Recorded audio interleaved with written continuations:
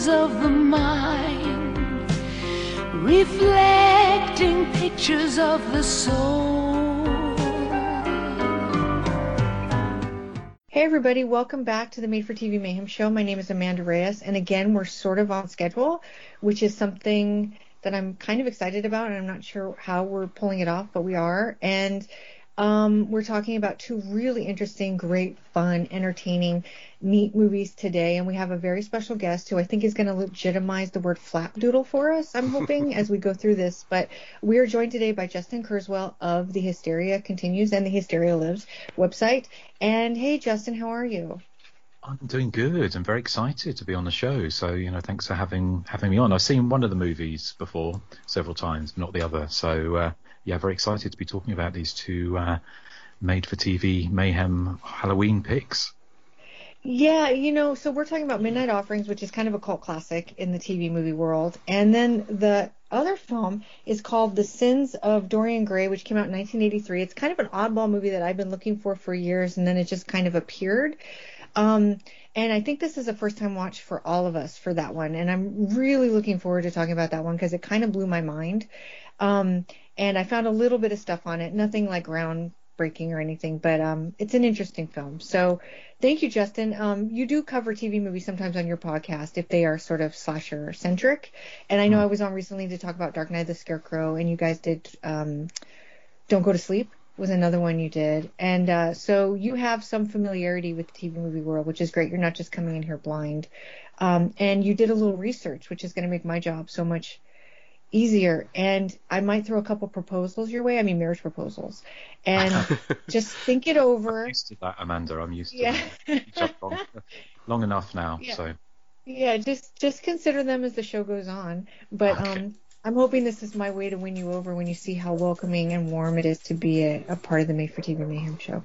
So thank you. And I'm also joined by my two other regular hosts. So let's say hi to Dan. Hey Dan, it's pretty early there, isn't it? It is very early here, and I've got a big glass of water and George the dog next to me, and I think we're gonna have a good time. I think, and happy Halloween, everyone. I hope the season is going okay for you. I know it's a little screwball, but I hope everyone's safe and well, and if you can get some candy, buy it yourself. Hey, there's an idea. You don't have to go door to door. Buy it yourself.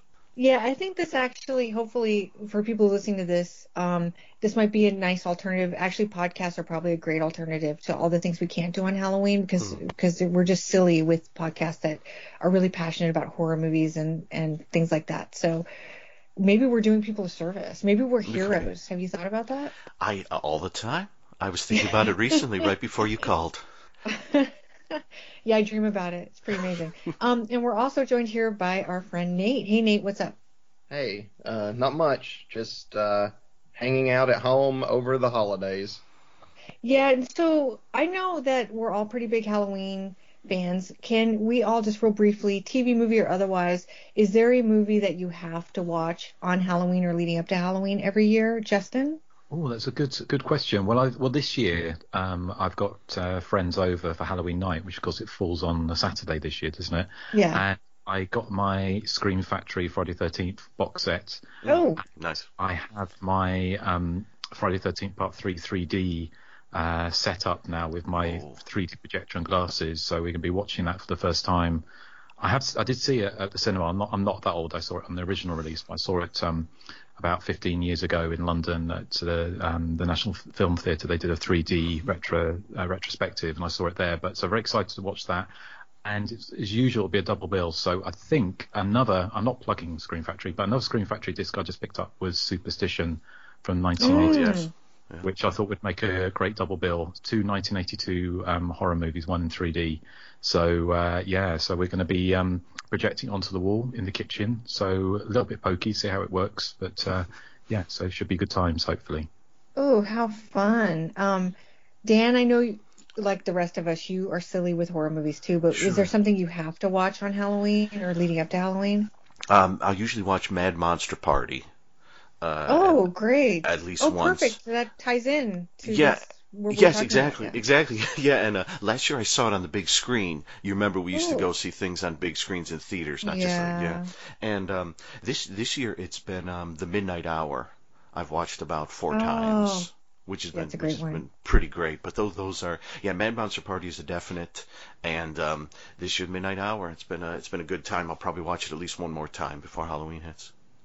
I saw Mad Monster Party on the big screen myself many, many years ago when I lived in Los Angeles. There was a theater there called the Orpheum, which was downtown, and it was this old theater from like the 20s, and maybe not a theater, but then it became a movie theater over the years. And they used to have these things, I can't remember what they're called now, but they would have movie marathons every Halloween, and they would have really weird, like they showed Motel Hell with Last House on the Left. Oh. Like that's a weird double. And they showed Motel Hell first, and everybody was really into it. It's really fun. And then they showed Last House on the Left, and nobody really knew how to respond to it because they were expecting, I think, another horror comedy. Yeah. And there was somebody tried to heckle the movie during the rape scene, and somebody got really irate with that person, and I thought there was going to be a fight.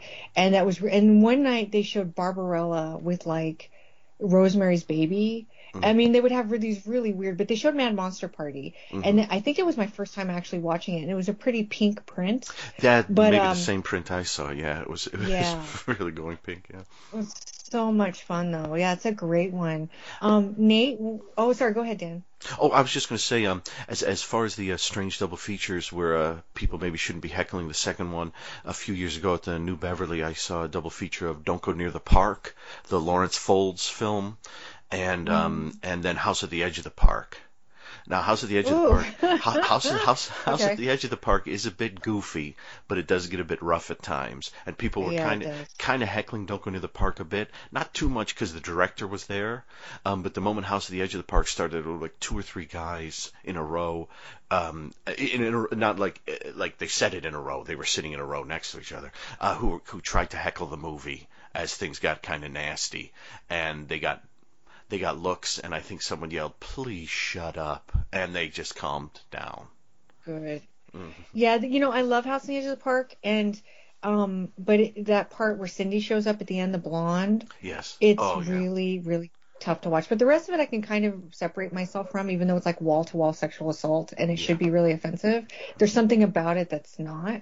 And but when that scene comes on, it's so horrifying to watch. Yeah. It's such a weird kind of thing in there. I'd love to see that on the big screen. I'm really jealous of you. And also, by the way, my rats are wrestling in the background, so you might hear some noises. Sorry about that. So Nate, what do you have to watch on Halloween or leading up to Halloween? Well, I'm very cliche. I have to watch Halloween and Halloween 2. I have to watch those back to back on Halloween just because it's a continuation. And Jamie Lee Curtis's hair looks exactly the same. But wiggier, right? Stiffer. No, I'm just kidding. But my other staple is Rocky Horror Picture Show. I have to watch it every October. Always. Oh, so much fun. Love you the guys music. really... Do you and Wes time warp and everything? Wes is not a big fan of Rocky Horror. Oh, I mean, I'm sad about that. But I think the problem is I watched it when I was young, so I have nostalgia with it. But Wes didn't watch it till he was older, and he just didn't get it. So you might be semi-jealous to hear that I'm seeing Halloween at the drive-in the day before Halloween. Oh, nice. Ooh. Yeah, and I'm really excited about that. I've seen it at the theater a couple times now, and it always looks beautiful. The audience reaction is always different. Like sometimes people are really like into it, and sometimes people want to make fun of it, and I can never guess what the audience is going to be like, depending on when I go. But at the drive-in, we're not going to know who's saying what, so that's really nice. And then, like you, Nate, every Halloween I need to watch Halloween 2. I just need to watch it. It's like my favorite. You know what? I love all the 2s. Like I love Friday the 13th Part 2, and I love Halloween 2. Maybe Friday the 13th Part 2 is my favorite of the sequels of those types of movies. But Halloween 2 is so good. And I'm not saying that's better than Halloween technically, but it ups everything times 10, like Scream 2 comments on. And it's so much fun. And it also has Lance Guest, which I'm never turning down ever. And so that movie for me is it's become a tradition where I just watch it every Halloween. But for years, I used to watch it on TV because it used to come on one of the cable channels. And so I've really seen the TV edit way more than the theatrical edit. And whenever I watch the theatrical cut of it, I get really like thrown off because it's so different. And so Shout Factory just recently released, or I guess in the last few years, released the TV edit, and that's the one I watch, I think, every year, even though it doesn't make any sense. It's the one I prefer. Plus, I think, not to be too spoilery, but Lance Guest lives in the TV edit. I don't think he makes it in the theatrical. So it's more important for me to see him at the end of the film. You know what I mean? Than it is for the film to make sense. But that's what I watch every year. Well, at least for a moment I was worried I was getting flashbacks that you might be saying you wanted to watch Rob Zombie's Halloween 2. I know you better than that. Do you know, I've never seen that. You know, I saw the first one, and I was really disappointed in it. I did not like it at all, and I just couldn't bring myself to watch the second one ever. And I know you guys recently covered it on your Drunkcast, and I feel like it's not a movie I need to watch to listen to your show. You know. Yeah, no, I just can't. I mean, I have friends who love that movie, and I will actually heavily defend Lords of Salem as like a legitimately great film. But nothing else that Rob Zombie's done that I've seen has really clicked with me. So I just don't feel compelled to watch anything that he's done that I haven't seen already. You know what I mean?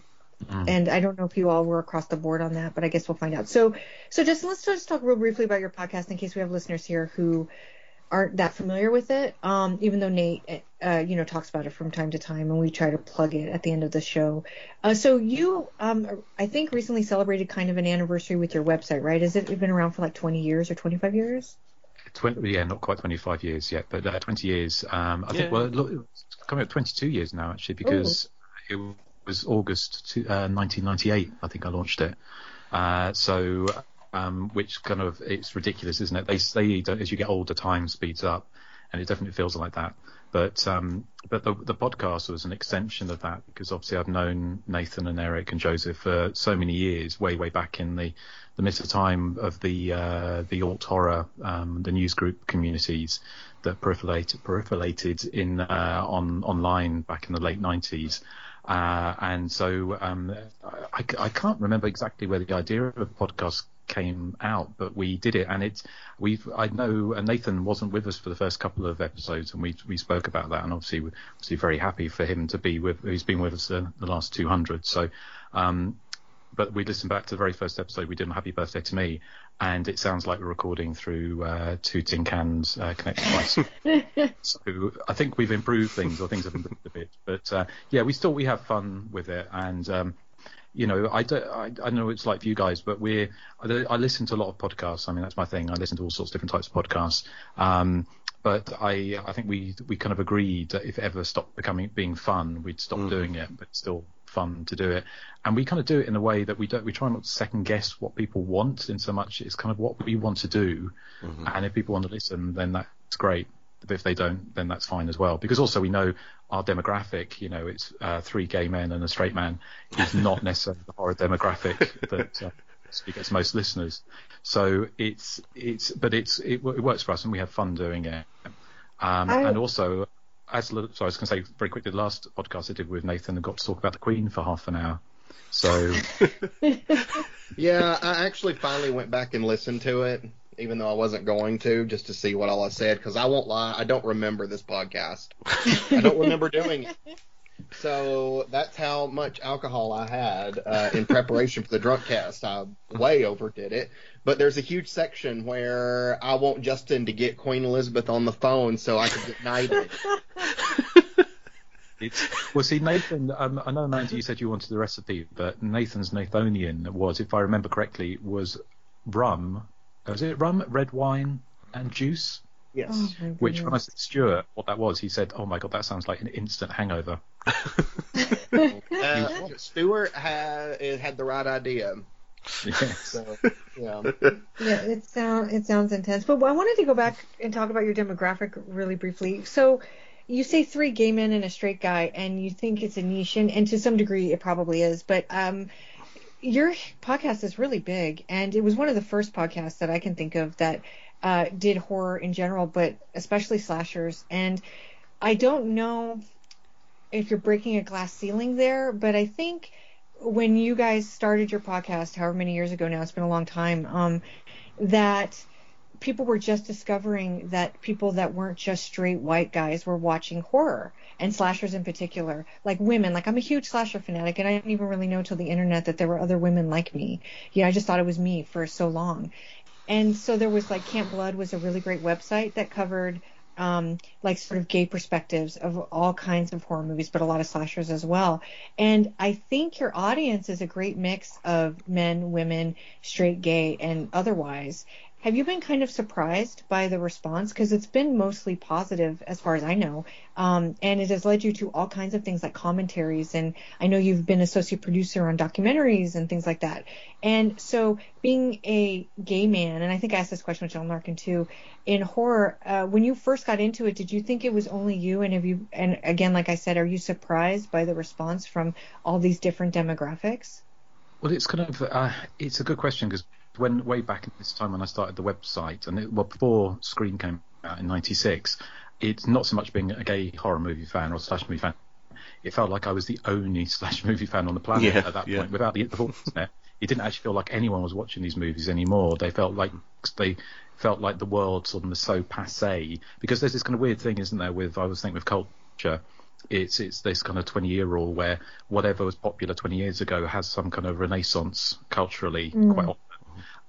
And so when it's usually you look back at the decade or the decade before the decade you're in, where things look really naff. And I remember back in the 80s, everyone thought the 70s was the naffest decade, and then the 90s it was the 80s, and the 80s was really naff, and then the 80s had a revival. And so at the time when I kind of got in, I was looking back at these movies, and I kind of drifted away from them because I was a fan of slasher horror movies from a kid. I mean, I even remember watching and talking about the TV movies and Don't Go to Sleep.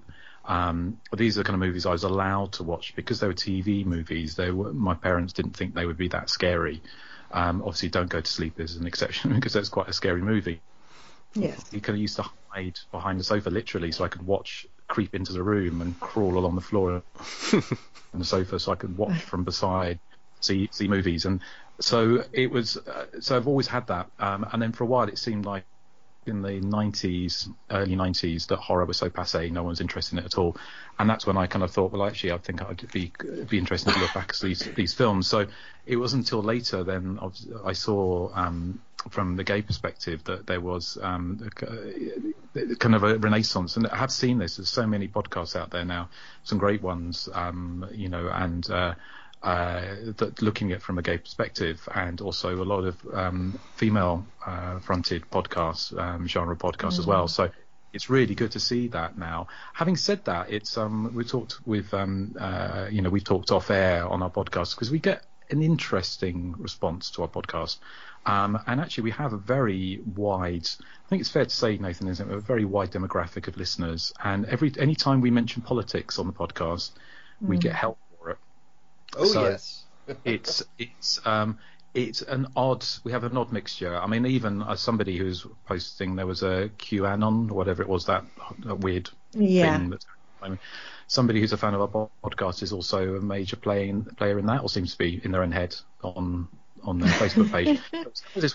We got this kind of. So I'm just thinking, wow, this is odd, because when you're speaking into the air or you're speaking to like-minded people, you feel like not exactly an echo chamber, but it's kind of like a pair of comfy slippers in some ways, isn't it? That you can spark off each other, but you feel generally you're on the same page when it comes to things. So yeah, it's been an education, but I think we live in a bit of a messed up, crazy world at the moment where everyone, all the reactions to everything are possibly different than they would have been 10 years ago, and sometimes the reactions are far more violent, not physically but through communications, than they would have been 10 years ago. Though we are living in a bit of a strange time, but so yeah, it's interesting. 10 years we've been doing it, so we've kind of committed in inverted commas 10 years if we can make it, but we'll be interested to see if we're not all eating bones in caves in 10 years' time, then we'll still be talking about that. Yeah, I wouldn't be surprised if we were.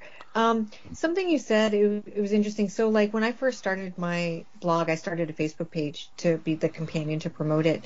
And I don't have a huge amount of followers, but I have like 1,500, which is pretty good for TV movie stuff. And what's interesting about it is back when I just had just a few hundred people following, when people would follow my page, I'd go onto their Facebook and kind of check out their Facebook page. I don't really do that now because there's just too many. But I found that I had like very conservative people and very liberal people and very, people in the middle, of course, all kind of joining my page. And like, I was really lucky that I haven't had a lot of altercations on my page.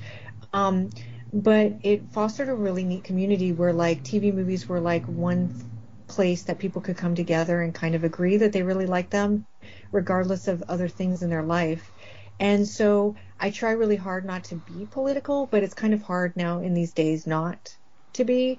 But and I think we've only commented a little bit on it, but people do get really, it's really interesting that you can love a show so much, but then they say something that goes against like your political ideologies, and all of a sudden you're horrifying and they have to comment on it. And people, I think the internet makes it easier because it's just a one-sided. Because like if I say something to you, Justin, online that's really mean, I don't really have to see your face when I say it, so it's so much easier for me to say that to you because I don't get that reaction. If I get a reaction from you, it's going to come like minutes after I've said it. So it's like, it's not like how a human interaction would be, and so I think it gives people freedom to feel like they can say and do things, especially too when they're anonymous. They're not using their real name on things. So it can become really like a dangerous place. But I think in general, based off just listening to your show and listening to the feedback and all the different people that respond to you, you guys have fostered a really great community that crosses so many boundaries. And that was probably unknown 10 years ago when you did it, that it would do that. So, and it has led the way for things like what I'm doing, And so you guys have been really great. And if people are listening now that haven't checked out your podcast, The Hysteria Continues, which is slasher based, then I highly recommend it. And start from the beginning, because Justin says, oh, we sound like we were, on two cans on a string. But the progression of your show has been really great. I think you guys started off really well. I don't think you should be embarrassed about the first episode. But you've definitely grown, and the rapport you have is like no other podcast I've really ever heard before. It's when I listen to you guys, it's just like sitting around listening to friends, and it's especially now in 2020, it's been such a comfort for me to put on your show, especially the Patreon episodes where you guys just kind of talk about different things. And so anyway, that's just my little gush, but like people should really tune in if you haven't yet. It's such a great podcast. May I gush for a moment? Yes, of course. I was just going to say that I think it was about 20 years ago. I was on. I had just watched Don't Go in the Woods Alone for about the 15th time. It's one of my favorite slasher films. And I just happened to go online and was Google around then. I did a search for Don't Go in the Woods to see if anyone had reviewed it. And Justin, you had reviewed it over on Hysteria Lives. And I was like, oh my gosh! And so I've been a big fan of Hysteria Lives since then. And I think the first Hysteria Continues I listened to, and you guys, I think you started in like 2011. Is that right? That's right. Yeah. And I think I joined in several episodes in. I believe the second episode I listened to was House of Death. And like you mentioned that there was a time when you didn't think that anyone was watching these films. And that was when I was writing for Bleeding Skull, and we had done a commentary for the DVD of Sledgehammer, but then just for fun we did a couple commentaries just on our site, and we did one for Iced and House of Death. And I remember listening to you guys talk about House of Death on there, and I believe you guys mentioned our commentary on there real quickly. I think I think we had said that we thought the killer in Final Exam and I forget the character's name in House of Death, the slightly touched character. Is it Casey or what's his name? It's Casey. Casey. Yeah, we thought he was the same actor. And I remember listening to the House of Death, your episode, enjoying it, and then I forget who it was who mentioned it, but someone, it could have been Joseph, said something like, well, on this commentary on their site, they say that these actors are the same actor. That's incorrect. And I thought, that's awesome.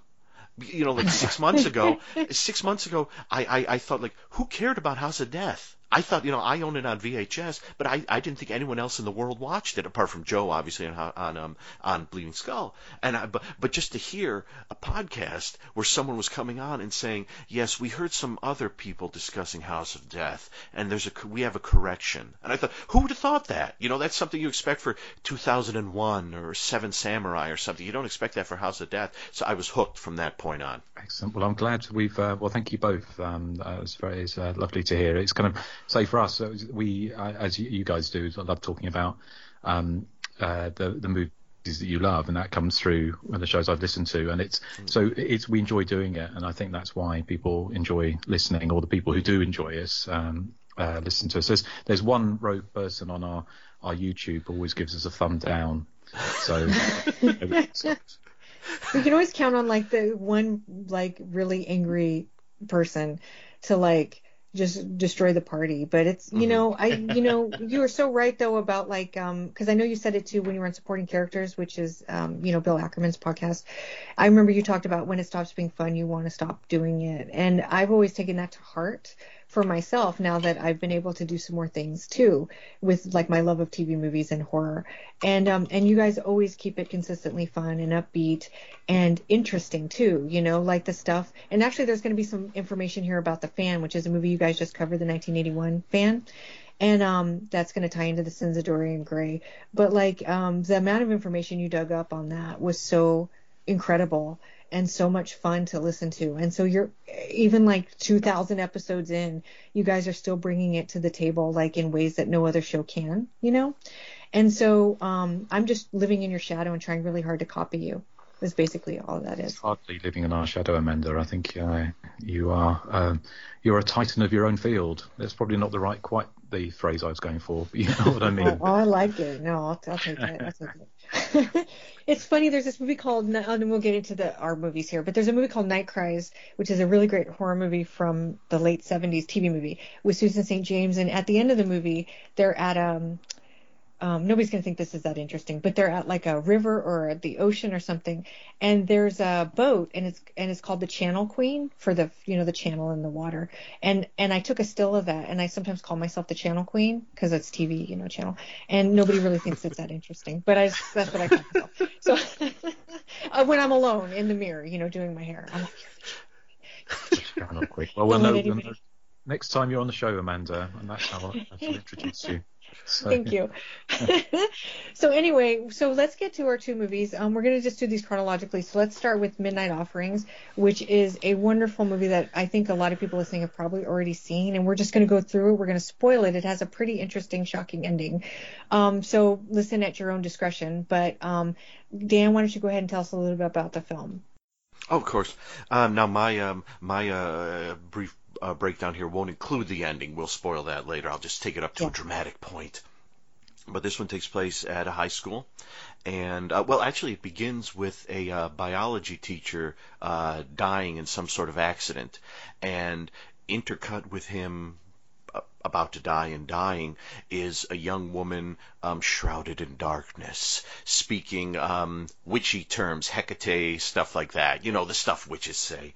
And the next day at the school, we meet Viv, her boyfriend, Vivian, who's Melissa Sue Anderson, and we meet her boyfriend, David, who is he's the head quarterback at the school. And we learn about that teacher having died, and everyone's very sad about it. We also meet Robin Prentice, who is a new girl in the school and is a little discombobulated trying to figure out where everything is. She kind of has a bit of a, I guess you'd call it a meet cute with David, where they he kind of helps her out a bit. And we see that Vivian is very, Vivian doesn't look like a lot of laughs, I guess is a good way to describe her. She's very stern, and she's very, it's intimated that she is although we kind of know it, that she was the one doing all the witchy chanty stuff, and David knows that she does this stuff, and we learn that Vivian has basically been using this sort of witchy power she has. Well, she has the power. She has this witch power to get everything she wants on the campus. Get her the good-looking boyfriend. We learn that she's like incapacitated, like the previous head quarterback, so he can be there.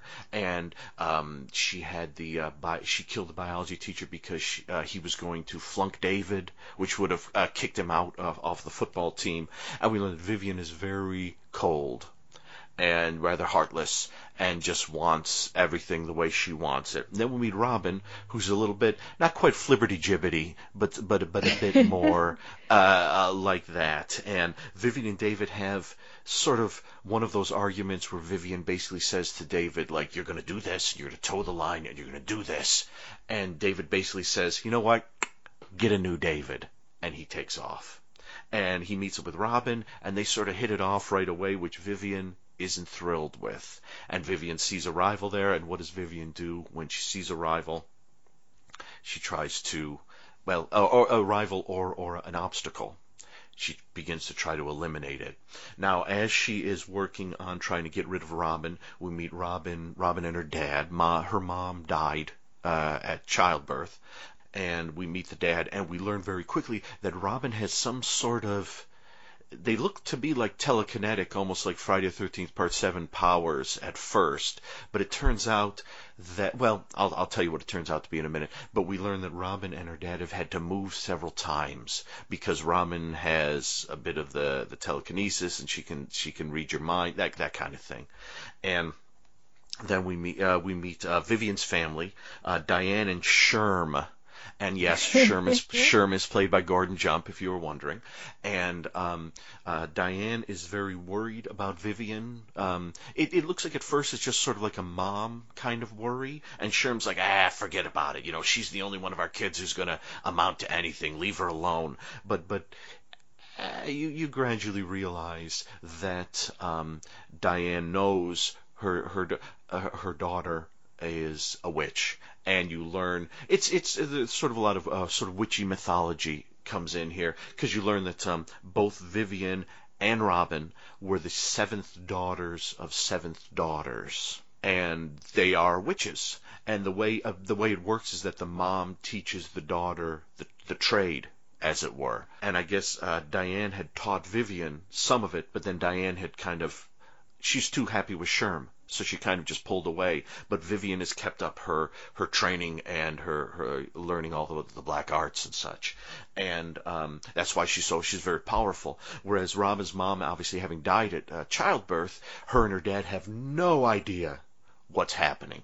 So as Vivian is putting all kinds of whammies and things on Robin to try to first kind of just like knock her out and get her out of there, and then eventually to try to sort of kill her, David takes Robin, and David and Robin are beginning to have a little something going on, if you know what I mean. Takes David and Robin to see, yes, Marion Ross. Now, she's not Marion Ross in this, although that would have been great. But her character's named Emily Moore, and Emily is a... actually, I was a little unsure as to what exactly Emily Moore was, but she knows that Vivian and Robin are witches. I know it sounds like something out of one of those rags you buy at the supermarket at the checkout stands, but that seventh daughter nonsense is not necessarily nonsense. They're ready, Mom. The timer just went off. Okay, take them out. Use a pot holder. Bake sale at school. Everybody I know is on a diet, and they still have these bake sales. Well, anyway, got the 8th grade to Magic Mountain last year. I don't know if you have powers. Let's say the signs are there. Classic witch name. Prentice. Prentice, yes. There was a Joan Prentice, I think, in medieval times. No, I was referring to the name Robin, a name classically given to the head of a coven. A coven's 13 people. As in Robin Hood and his 12 merry men? Robin Hood. Haven't you ever wondered about the number 13? Why it's feared and considered to be unlucky? It's a number revered by witches. See, Robin, there are 13 lunar months in a year, 13 full moon espats, lesser meetings, when witches are summoned by their deities to do service. And she basically says, Vivian's a really strong witch. She's going to come after you. You have to go out and you have to train, maybe with David, Maybe you can kiss too. Go out and train. Go out and have a good time. You sure it's all right here? Yeah, it's okay. Look, let's start by practicing your quick draw, okay? My quick draw? Yeah. I hope I have one. No, Mrs. Moore said you had the power. Now, come on, let's do something. What? The canoe. The canoe. Yeah, go ahead, do it. Sure, the canoe. Move. For my next You're trip, not ladies- concentrating. I am. Well, then your attitude's wrong. Look, if you don't expect it to move, it won't. Now, remember what Mrs. Moore said?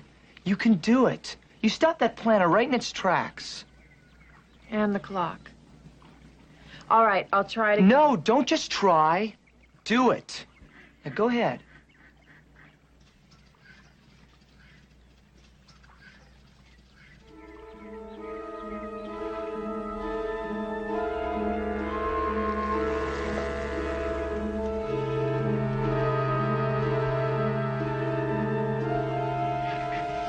Yeah. You see? You did it. I did it. Yeah. Well, wait a second. We need it back, though. Bring it back. No problem. And so it kind of builds as Vivian has got all these little plants. She's got a little black cat familiar. I think she's got a crow or a raven, too, that she uses. And she is coming after Robin. And Robin has to basically train. It's not like a Karate Kid kind of thing where like she does long training sequences. But she has to sort of learn to use her power before Vivian comes after her to kill her. I guess I'll leave it there.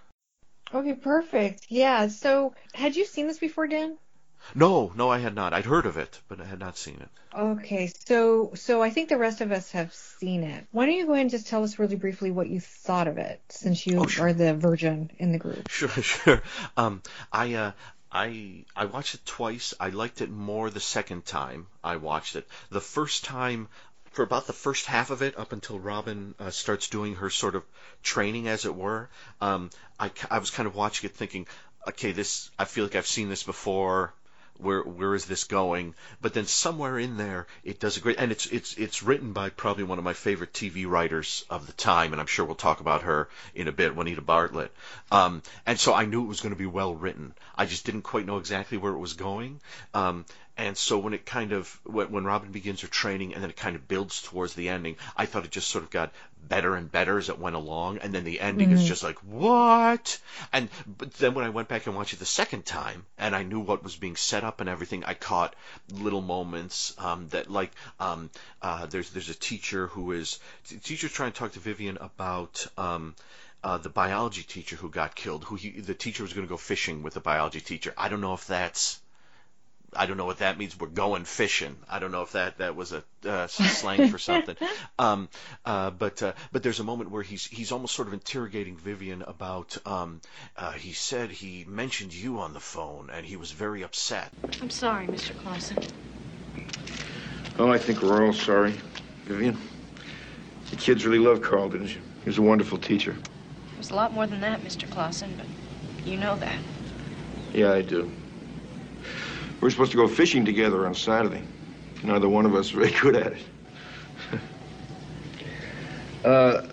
The reason I wanted to talk to you, Carl called me last night, late, 10:30, 11:15. He was on his way to my place when it happened. He was upset, and he wanted to talk about you. About me? That's what he said. I thought you might have some idea what it was about. No, none at all. Well, we were supposed to induce false pregnancy in the rats and then cut them open. I couldn't. Well, he wouldn't come over to my place at 11 o'clock at night over something like that. He would have handled that himself. Mr. Clausen, I wanted to ask you, can I take up a collection? I think the class would like to send flowers. It's very thoughtful of you. And so when I first saw that, it didn't quite register with me that she's using her witchy juju there to sort of zap him and make him forget his train of thought. I didn't catch that the first time, but I did the second time. So yeah, I quite enjoyed it. I didn't think, like I said, Juanita Bartlett, I don't think I've seen a script with her name on it where it's let me down. I've always enjoyed it, and this one I thought really worked. Yay. Okay, Justin, tell me about your relationship with Midnight Offerings and what you thought of it. Well, it's 1981, of course, is for me the kind of hallowed year of genre cinema. It's one that when I was collecting videos, secondhand videos, say way back in the time when no one else wanted them, you can get them very cheap. I found Midnight Offerings on VHS, very dusty box. It must have been released. I'm not sure who put it out in the UK, but it was. I picked it up, got home, opened the box, and there was a completely different film inside.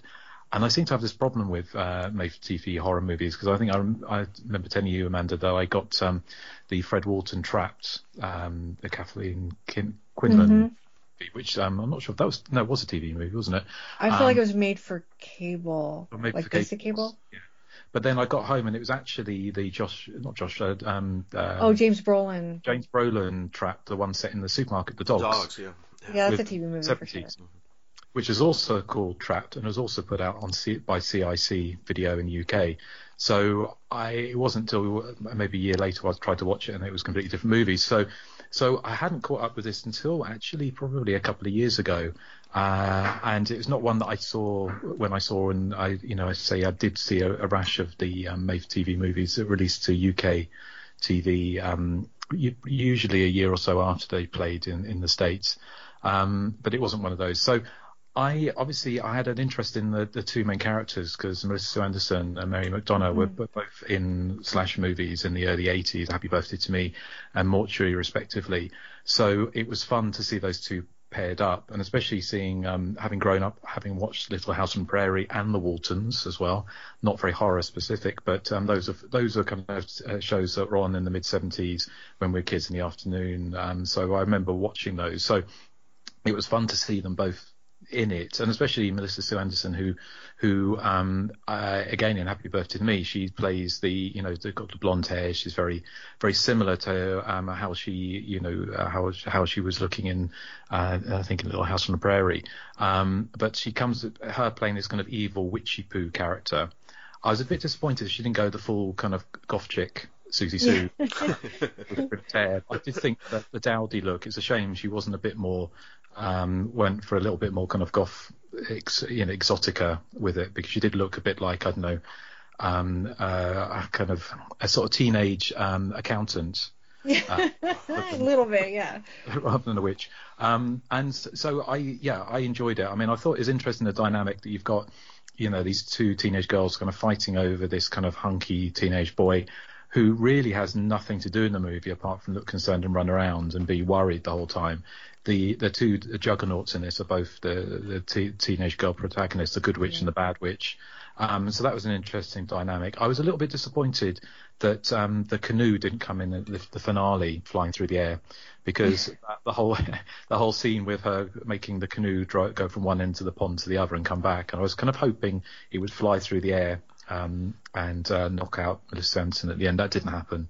It's kind of, I love everything from 1981. It kind of the look of it. It felt like it could slip into a slasher movie at any point. It kind of, it was a lot of fun. I mean, it was kind of simplistic in a lot of ways that I kind of guess in some ways the joy of TV movies, there's a joy to them that sometimes they don't go as far as the theatrical releases would, perhaps. And there's a certain safety to them. I don't know if that's quite the right way, but comfiness, perhaps. So you kind of know you're not going to get extreme gore or nudity or violence or swearing. But there usually is some kind of twist or something in there. And there was with this. Certainly we haven't spoiled the ending, so I'm not going to say it just yet until everyone's had the chance to say something. But the ending was, I remember first seeing it, I was genuinely surprised quite how violent, not in so much that it's a violent end, well it is, but it's just almost, it comes so quickly and so definitively ends the movie that it's, but in a satisfying way that was a surprise to me. So I enjoyed it. It's good fun, especially the kind of I love the scene in the workshop with the kind of the Carrie-esque, which of course is a movie which obviously was influenced this movie, is with the pyrotechnics of the flying chisels and buzzsaws and things like that flying around the workshop. I had a lot of fun with it. Awesome. We're so glad. Nate, I think you're a fan of this, aren't you? Oh, yes, I'm a huge fan of this movie. I love Melissa Sue Anderson in this movie. Her character is so different from the one in Happy Birthday to Me. I love the scene where her and Catherine, is it Damon? Oh, Damon, yeah, that's how I say it anyway. I love the scene between them in the kitchen when she Yes. makes her clutch the glass and then makes her break it. I know I'm not going to live in a dump like this for the rest of my life. I'm not going to marry someone like Simple Simon in there. He's a good, decent man who loves you with all his heart. His choice, not mine. Vivian. You had the power and you just threw it away. You settled for this.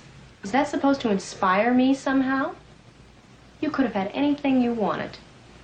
It's not a gift, Vivian. Don't you see that? It's a curse. It got me my wheels. It's going to get me where I want to go.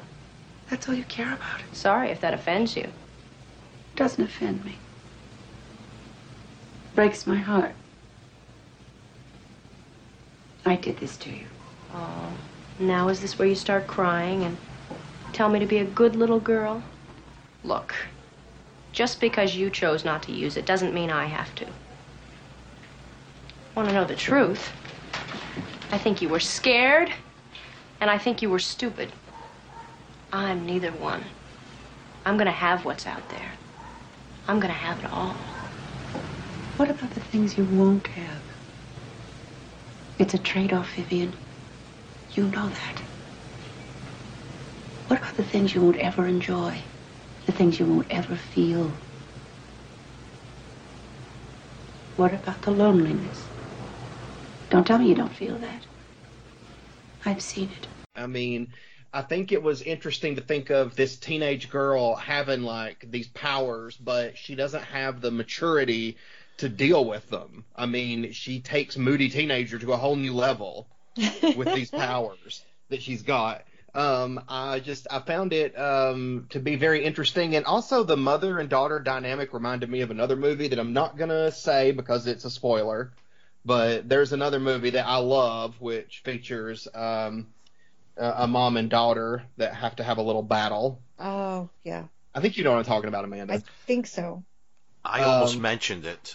Oh, really? But I didn't. Yeah. But I'm not going to. Yeah, it's a spoiler. Yeah, it's too much of a spoiler. But no, Midnight Offerings is great. I like Justin. I love the scene in the workshop in school where they're kind of having a battle that it is suspenseful, but it's just some parts. I mean, it's just cheesy in the right kind of way where she's gonna make a few 2x4s fall on Robin, and I'm like, that's not really gonna kill her. I mean, I've had a 2x4 fall on me before. I'm alive. On more than one occasion, I think. Yeah. What does Hit that me mean? in the head a few times. But Melissa Sue Anderson, she is great as she's like kind of it's sort of like the mean girl. The Regina George of the school also has witch powers. She's like so vicious and brutal in this movie. And her mom even tries to warn her, you're setting yourself up for a life of loneliness because everybody will be basically too afraid of you to ever want to get close to you. But she's fine with it. I think the power has just kind of gone to her head. And, I mean, she just cares more about the power than anything else, I feel. Like, all that matters is what she wants.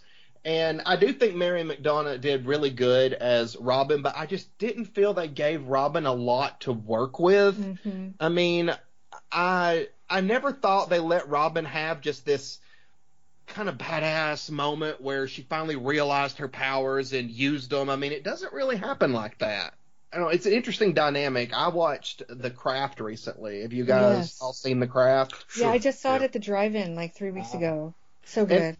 And some of it reminded me kind of like, Robin versus Vivian kind of reminded me of Nancy versus Sarah in The Craft. So, I mean, I saw a lot of similarities there. And Justin would probably be happy, though, that Nancy did go full-on goth. Yes, she does.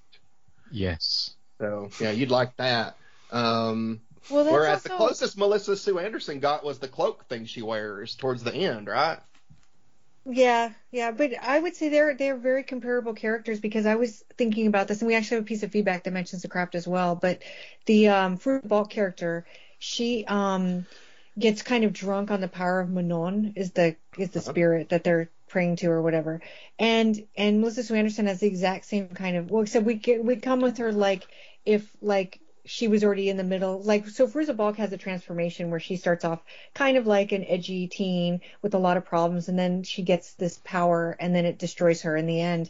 Whereas we're sort of dropped into Melissa Sue Anderson's character in Midnight Offerings halfway into the journey that Fruza Balk was taking, where she's just drunk with power just to begin with, right? So, but I think that they're totally comparable characters, and it's interesting that you brought that up and that somebody else brought it up, that we see all these comparisons to the craft in it. I think the thing with Viv for me is that the reason why she doesn't go full on like witch, I mean, like, it would have been great if like she was on a broom during the final scene or something, like circling the pyre where she had Robin in, but she doesn't, does she? No, she doesn't. I'm thinking something else.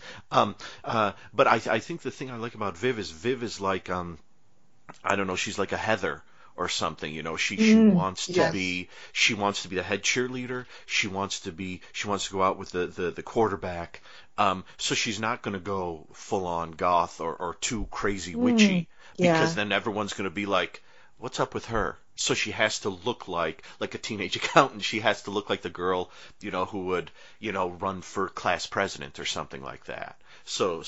And she gets to, you know, go a little crazy sometimes at night, you know, put on her sweater with the hood or something like that. But once she's in school, she has to look like Melissa Sue Anderson, because if she looks like anything else, people are gonna be like, no, we're not sure about her. I was just kind of hoping towards the end that we would get more of a do you remember the climactic scene in Summer of Fear when the witch her hair gets really big and her eyes are glowing and she makes the door explode? I was hoping for something like that, but I mean, I still love the movie a lot, but I was hoping for a little more I don't know how to phrase it, like over the topness more in the battle. Yeah. But I mean, no, still a great movie though. Fantastic. I love it. I've seen it many times. I will probably see it many more. Yeah, I've seen this movie so many. I saw it as a kid and I loved it. And when I started getting back into TV movies as an adult, I got a bootleg of it. And the bootleg of it had pretty good visual quality, but you had to turn the sound on your TV like all the way up just to hear it. And I didn't care. I watched it all the time because I love this movie. As I get older, and I lecture on this movie actually, because of some of the stuff it does, and it's comparable to some other supernatural films, and maybe we'll talk a little bit about that. As I get older, I see, like, I don't want to say the problems because I love this movie, but it does things that are really interesting in terms of, or maybe a little negative message sending for women who want to be empowered or have autonomy, because they seem to be punished for it in this film. And there's many teen supernatural films made for TV that have that same quality to it.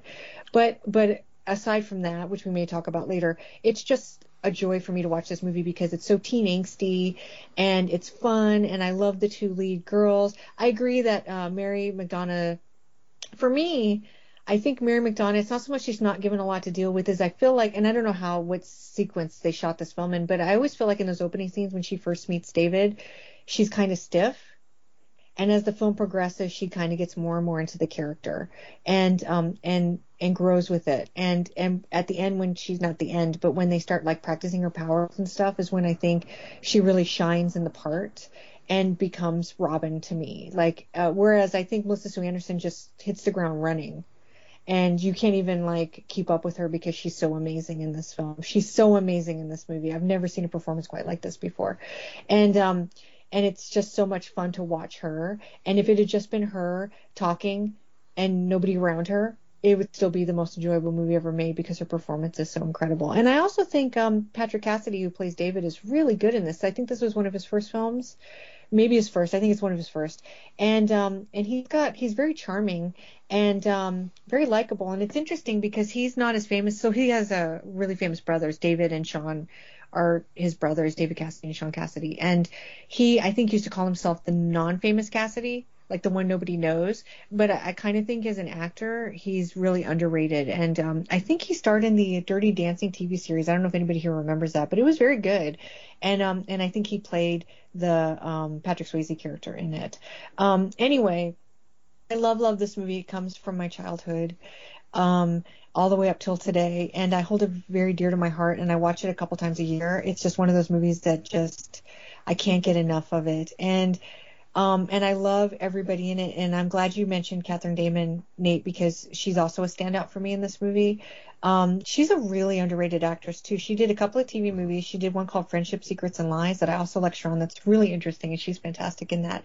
And I guess people would know her best as playing, is it Mary Campbell on Soap? I believe so. Yeah, and she's great on that as well. And she kind of died young. I think she might have died either after Webster got canceled or during the making of Webster. She was one of the neighbors on Webster with Eugene Roche, another famous character actor. And I remember when now I can't remember his name, who played Bert on Soap. Was it Richard Mulligan? Mulligan. When Richard Mulligan won the Emmy for Empty Nest, he actually paid tribute to Catherine Damon in his speech, and I never forgot that. And then he passed away kind of young too, so it's all sad. But I love her so much, and I know I'm making it really depressing. But the actors in this are really bringing their A game, which I love. I love when I watch movies like this where you can kind of look at the script and be like, oh, it's teen witches fighting for school turf, which is essentially what it is in its premise. But the actors come in and they just bring 110% to the table, right? And so that's what they did here, and it makes me love it even more because I know that the people cared about the film that they were making, and it warms my heart on so many levels. So yeah, so I love this movie too, and it's an old favorite, and luckily it's had a pretty big cult following over the years.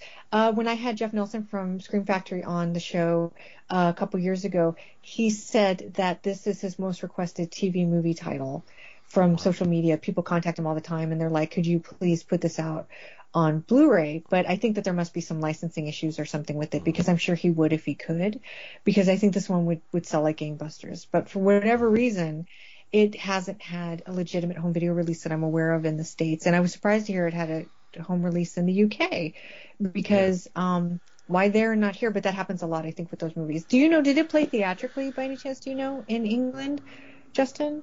Not that I'm aware of. I mean, there were several TV movies like Battlestar Galactica and Duel famously played UK screens, and quite a few films I've played theatrically outside the United States. Not that I'm aware of, no. I mean, it's the thing that struck me actually with this one and the other one we're covering. If you add in the adverts, obviously we'd watch them without the adverts, but they would be running for well over 2 hours, wouldn't they? With the adverts, as they are, they're an hour, 3/4, which is quite a long. I'm a bit of a firm believer when it comes to kind of popcorn horror genre movies. If you can stick to 89, 90 minutes, it's probably for the best.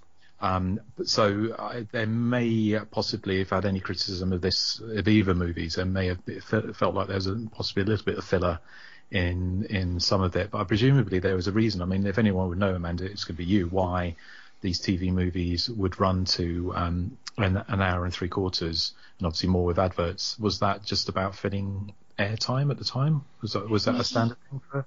Yeah, just a little brief history in the TV movie. So when they first came out, they were only 74 minutes long because they were being plugged into 90-minute programming slots. And so when you think about that, that's only 16 minutes of ads. That's unheard of today. Like if you watch anything on network television, it's going to have like way, way more ads than that. So the TV movie would come in for the 2-hour block. So if it's running for an hour and 45 minutes, that means that there's only 15 minutes of commercials, which isn't that bad. I do think most TV movies average around 90 minutes. I guess maybe the commercials got more, there were more of them as the programs, the decades wore on or whatever, and they had more ads in their programming. But they were essentially not that long to begin with. They were well under the 90-minute time slot that we think of at the average movie running, and they were very quick and to the point in the 70s. But then the programming blocks got bigger, possibly because they were so popular that they figured, well, why not cover 2 hours a night, and then we don't have to worry about finding that half hour to fill. And originally when the TV movie, it's getting a little off topic, but originally when the TV movie first came to be, there was a blueprint for it, and that's the reason why it ran 90 minutes was because they would start it at a half-hour block, so like at 8:30 instead of 8, and that way people who wanted to watch the TV movie wouldn't start watching another program at 8 on another channel. They would stay on that network knowing that at the half-hour mark the movie would start. And so it was actually a total like manipulative programming model when they first came out, and that's why I think they started at 90 minutes. But then they grew.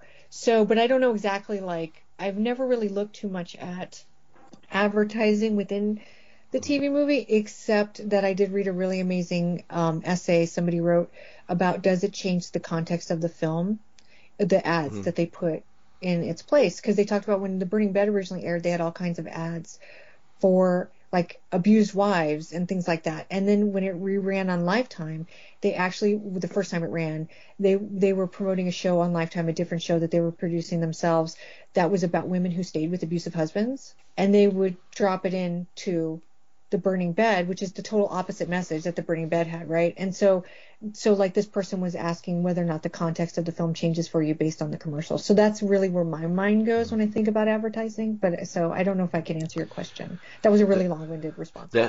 That's what I was thinking when I was watching this Midnight Offers, especially at the end when you see that very, the final image, and then it fades to black. You get a commercial break, and then it fades back into the same image and the credits roll. I just thought, what commercials might they have shown then that wouldn't completely ruin the mood that had just been created right there? And that I do tend to think of that, and I probably said this before on here, when I watch the movie sometimes, what commercials would they have shown, and if the structure of the movie, if it feels different when it has the commercials in the place where they're supposed to be. If there's something like maybe a scene that I think is filler, or something with the structure that if the commercial break had been there, it would have not quite fixed itself. But if it would have made more sense, if everything had stopped, I would have seen a commercial for some dog food, some razors, some tires,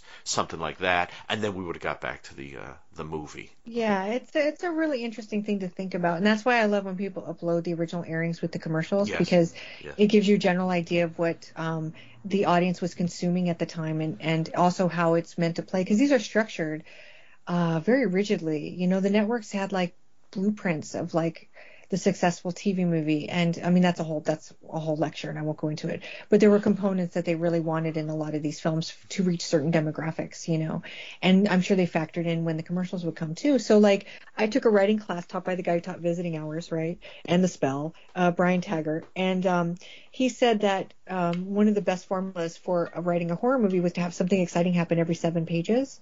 And so like he had a blueprint set up for himself, and the TV movie had something kind of similar, right? So like before a commercial break, this needs to happen, right? Or it's like soap operas, like a little mini cliffhanger or something like that.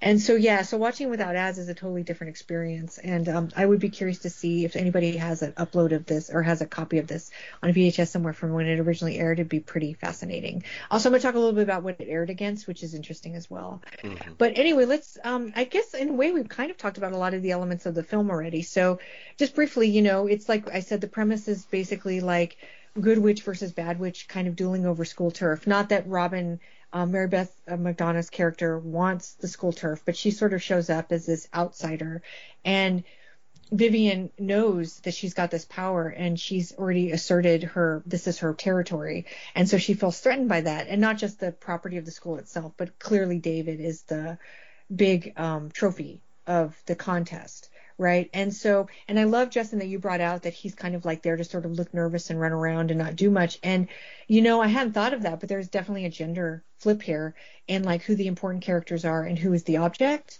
And I never thought of that before, and I don't know why, and it's fascinating to me, and I love it.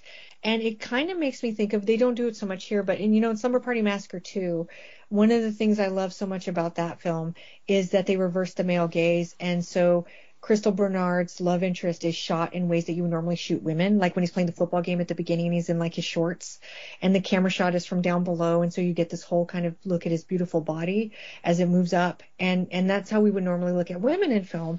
Yet they've changed the angle and the gender, but they haven't changed the angle, they've changed the gender, and now we're looking at a man as the sexual object, and so they don't necessarily do that here, but he's definitely the object in the film.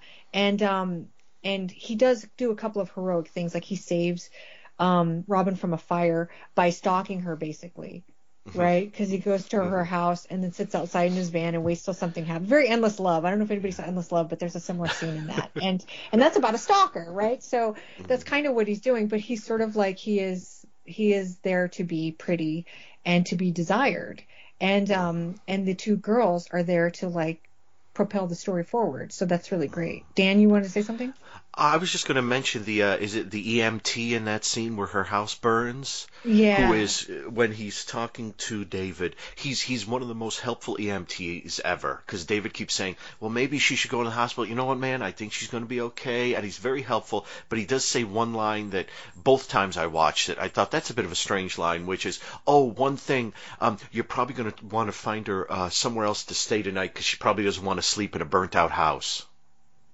And I thought, would that be something where if someone set your house on fire and the interior was completely gutted, would you go back and spend the night there? I've never heard that before. I would think you'd automatically go somewhere else. But I don't know. It's a witch world. Yeah, I think it was to emphasize that she was alone. Mm-hmm. You know what I mean? Like, kind of, I guess. But you're right. It will. So also in the and I'm spoiling this guy's feedback, but also in the feedback, the same person who likened it to The Craft, he mentions that, like, because her dad comes back home and he goes and he's staying in his bedroom at the end of the film, and the feedbacker, his name's Chad, he's like, isn't part of their house burnt down? Yeah. And I was like, yeah, they should probably be in a hotel or something, but it didn't even occur to me when I was watching it, because the rest of the house looks fine, right? Yeah, and so I guess they're just doing their business in the rest of the house. So it's kind of a funny, like, doesn't make sense moment in the movie. I just had one thing. Well, I could say 1,000 things, but I just wanted to mention that the one of the things that didn't quite sink in with me properly, or I understand what they were doing, is that both families, like when Sherm and Diane are talking, and isn't Sherm a great name? I was just watching a Charlie Brown special the other day with Shermy in it, and it's just, Sherm's a great name. You don't see enough Sherms. But there's something about when you see like Sherm and Diane and you see Robin's dad, that you have to kind of keep reminding yourself that these daughters that you're seeing are the 7th daughters they've had. And they each have, there are 12 other daughters out there somewhere. None of them are at home. It's just kind of weird that you would think, this is around the time, 8 is Enough was still on. And the house in 8 is Enough is packed with so many daughters. I still don't know their names, no matter how many episodes I watch. Yeah, each of these families is specifically said to have 6 more daughters, none of whom we ever see or barely hear about, which is a little weird to me, because I kind of lost a little focus on that on occasion. I had to kind of keep because usually if they do like a 7th son of a 7th son, you'll see some of the other sons. But with this, they're just mentioned. Sherm complains a lot about them, but they're just mentioned vaguely. Yeah, that is kind of funny, because I think it more so with Robin having 7 sisters, and I don't know why that is, because there's definitely a class system thing happening here too, because Vivian comes from a lower income family. You can tell her dad works is in construction, the mom's a housewife, and they don't have a lot of money, and they've somehow eked out an existence for 7 other people in their home. And it sort of makes sense to me that they've all moved, because it doesn't seem like a house I would want to stay in as an adult. And if Vivian's already like a junior or senior, I could see all the other daughters being older, not wanting to be in the house. But I did think a little bit about with Robin, because they live in a really big house, and even though her dad has a lot of problems with their powers, he's a real good dad. He tries so hard to understand this thing that she's going through, and he gets frustrated by it because they're running all the time and they're being ostracized. But he clearly loves his daughter, and so I did think about you'd think there would be other women there at the house, or giving some support to the family, that's left, you know? So that kind of makes sense to me. So this movie is basically about two witches fighting over turf, and there's only a couple of like showdown scenes. There's the final scene, and then there's the one before it in the shop, which is where I think all the special effects kind of happened. Really is in that scene, and it almost feels like they're shooting their wad in the shop class. But I think that the end is really strong, and I don't know if we want to go ahead and talk about that, since I think we've kind of covered a lot of the film itself, without maybe the exception of, I wanted to clarify that I think Marion Ross's character, I know, Dan, you weren't sure who she was, but she had helped solve a crime. Like they were looking for a missing person, and then somebody had written about her in the newspaper, and David had read the article. And so he sought her out when things were happening with Vivian to get background, and so they became friendly. I was going to say, I did wonder, it kind of reminded me of the You Do Care character in Suspiria, who just kind of comes along for a Yeah. I figured that was just at like Marion Ross's house. That was just like, hey, Marion, can we just come to your house and just shoot a couple scenes? Sure, come on over. Happy Days was on hiatus, no problem. My daughter's making cookies. Just write it in. Yes, exactly. Write it in. She's so good in this because she, too, is also playing sort of against type, because Mrs. C on Happy Days is not a stupid character, but she plays kind of a flighty kind of mom in that. And Emily has definitely got her shit together in the film, and she's very wise and calm, and she's motherly in a different way. I think a lot of these actors probably were really drawn to the characters that they were offered in this movie because they were so different from their normal characters. Because when you think about it, Gordon Jump, I guess, would best be known as Mr. Carlson on WKRP, and he was also kind of a flighty, really idealistic, wide-eyed sort of character. And here he's really kind of cynical, right? Because he's been working so hard at such a shitty job for so long that life has kind of like worn him down, with the exception of his daughter, right? Who's like the apple of his eye. And that's kind of interesting. And of course we know Robin Prentice is a little different for Mary McDonough, mostly because of the type of character it is, because she comes from a kind of a dark past. And I think she's obviously the good witch, but she's different. She's edgier, right, than Erin would have been on the Waltons. And, of course, Melissa Sue Anderson just blew the top off of everything in this role as a Vivian. So I think casting-wise, it was really interesting to see. It gave them a lot to work with, I think, you know. But the movie itself doesn't hinge on the ending, but I think there's something about the ending that really sticks with people because it's not at all did anybody predict how this was going to end the first time they saw it? No.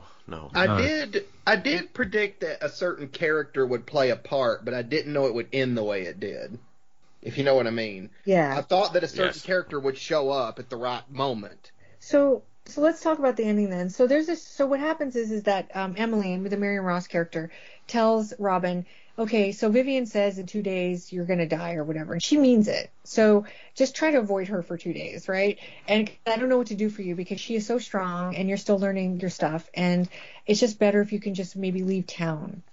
And she's like, well, I can't because my dad is very sick, because Vivian had made the dad give him some strange illness that they can't identify. And she's like, he's home now and I just can't drag him 100 miles from here. So she decides that she's going to just hang out at her house with David until after midnight. Apparently midnight is the cutoff hour of that 2-day marker. And so she gets a phone call from Vivian and she's like, look, I'm going to make your dad sick again if you don't show up at the school in 15 minutes or whatever. And it's like 11:30 at night. And so she sneaks out of the house with David or her dad, unaware of anything that's happening. And she shows up at the school, and Vivian's got on her cloak with the hood, and she's ready, right? And I can't remember if there's already a bonfire there, but that's a very important part of the scene. And they kind of start to duke it out, and it's clear that Robin can't really do it by herself. And who shows up but Vivian's mom, Diane? Because this whole movie been building up to like how the magic, and it's actually kind of poignant. So that scene in the kitchen is actually a really poignant scene because it's talking about how the mother and daughter have sort of been ripped apart by these powers which the mother has given the daughter, and sort of unwillingly. She didn't want to have a seventh daughter. It kind of happened, and she knew that her daughter was going to develop these powers, but instead of them bonding over having the similar strength within themselves, it tears them apart, right? And not uncommon in these TV movies, by the way. And so she shows up and she's like, I've got to basically figure out what to do with my daughter so she doesn't murder this girl. And so Catherine Damon's character, the mom, and Robin, the Mary McDonough character, are sort of harnessing their powers together. And they've sort of been able to block Vivian for a period of time, but then something happens, I can't remember, and it kind of the power gets stopped. And Vivian's ready to do whatever Vivian's going to do, and her mom runs up to her with all the force in her body, grabs her, and pushes them both into the burning bonfire and kills them. It's so freaking harrowing because she murdered herself and her daughter to save this girl that she doesn't know, right? And because she knows that the only way out, I guess the way she's viewing it in those final moments is that Vivian's gone too far and there's no way to bring her in to understand that these powers aren't just for willy-nilly to make yourself popular at school, right? And at the same time, I've given her these powers and I've destroyed this girl, so I have to destroy myself in the process. I think that's why this scene is so poignant, because I think she thinks she has to kill herself and her daughter. She has to, right? There's no other alternative for her. But what's so great is afterwards, David comes running up and Robin's like, oh my God, her mom threw her into the pyre, and he's like, yeah, I watched it. Where were you? You know what I mean? Like, I was just up in the back watching while you were almost getting murdered. This too freaky for me. Yeah. I'd be like, you're all the ones with the powers, not me. So I just sat in my truck. Yeah.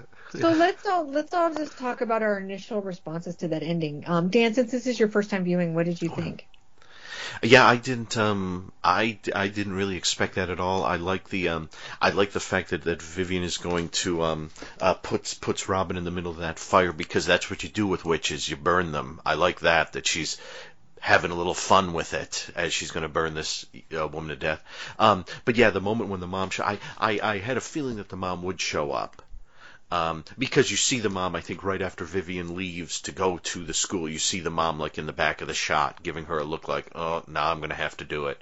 And, but yeah, I really didn't expect that. I was sort of hoping, yeah, that the mom and Robin would sort of harness their powers and maybe knock Vivian out or something, and they'd haul out Robin out of the fire at the last minute as it all like collapsed or something. I didn't expect her to just start saying louder and louder, "It's all my fault, it's all my fault," and then grab her daughter and leap into the flames. I didn't expect that, and it's one of those it's one of those moments where you hear a brief scream and then it stops.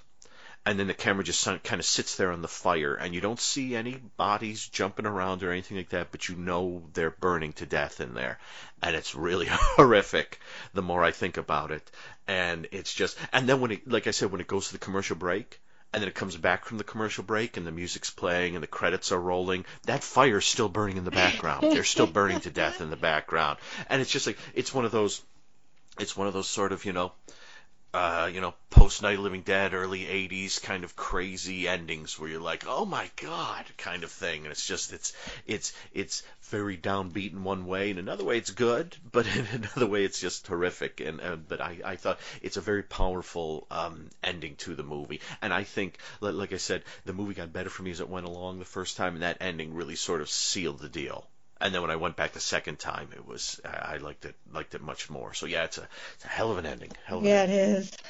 Justin, what'd you think? Do you remember? It's kind of a shocking. It was kind of a shocking ending. I remember watching it the first time because it's so sudden, isn't it? Yeah. And actually, the way they did it, the stunt actually looks quite well. It looks real, doesn't it? In so much they don't cut away from them going into the flames. You actually see them both disappearing into this bonfire, which presumably Vivian wanted 2 days because she was building this massive bonfire wherever it was on school grounds. But so it has this kind of finality to it. I always have I don't know, I'm a bit like, I know Nathan's always kind of wondering what happens to the friends and family of the victims in these horror movies. But I do wonder what would happen they kind of after the credits roll. You've got these two characters stood there with this burning housewife and a classmate in the bonfire.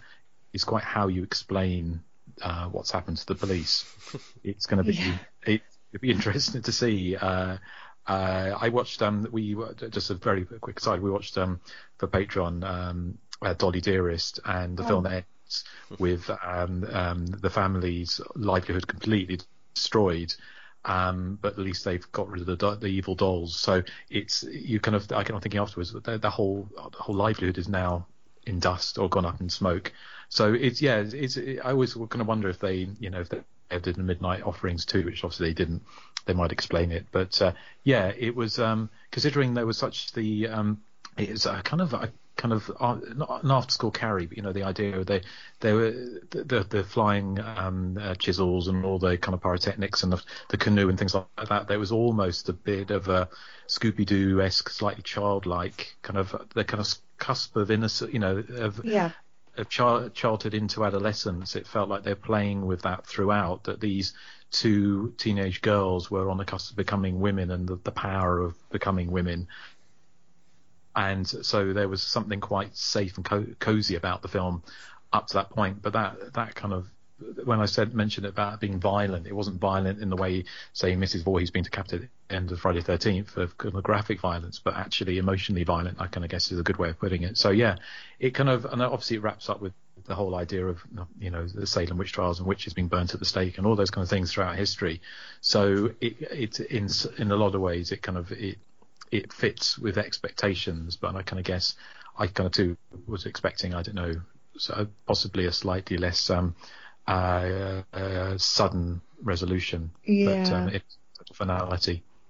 Yeah, it's kind of interesting because when you think about it, the only people who know that the mom and the daughter had these immense supernatural powers are the mom and the daughter, and now now Robin and David, but they're not going to say anything because they left the scene, right?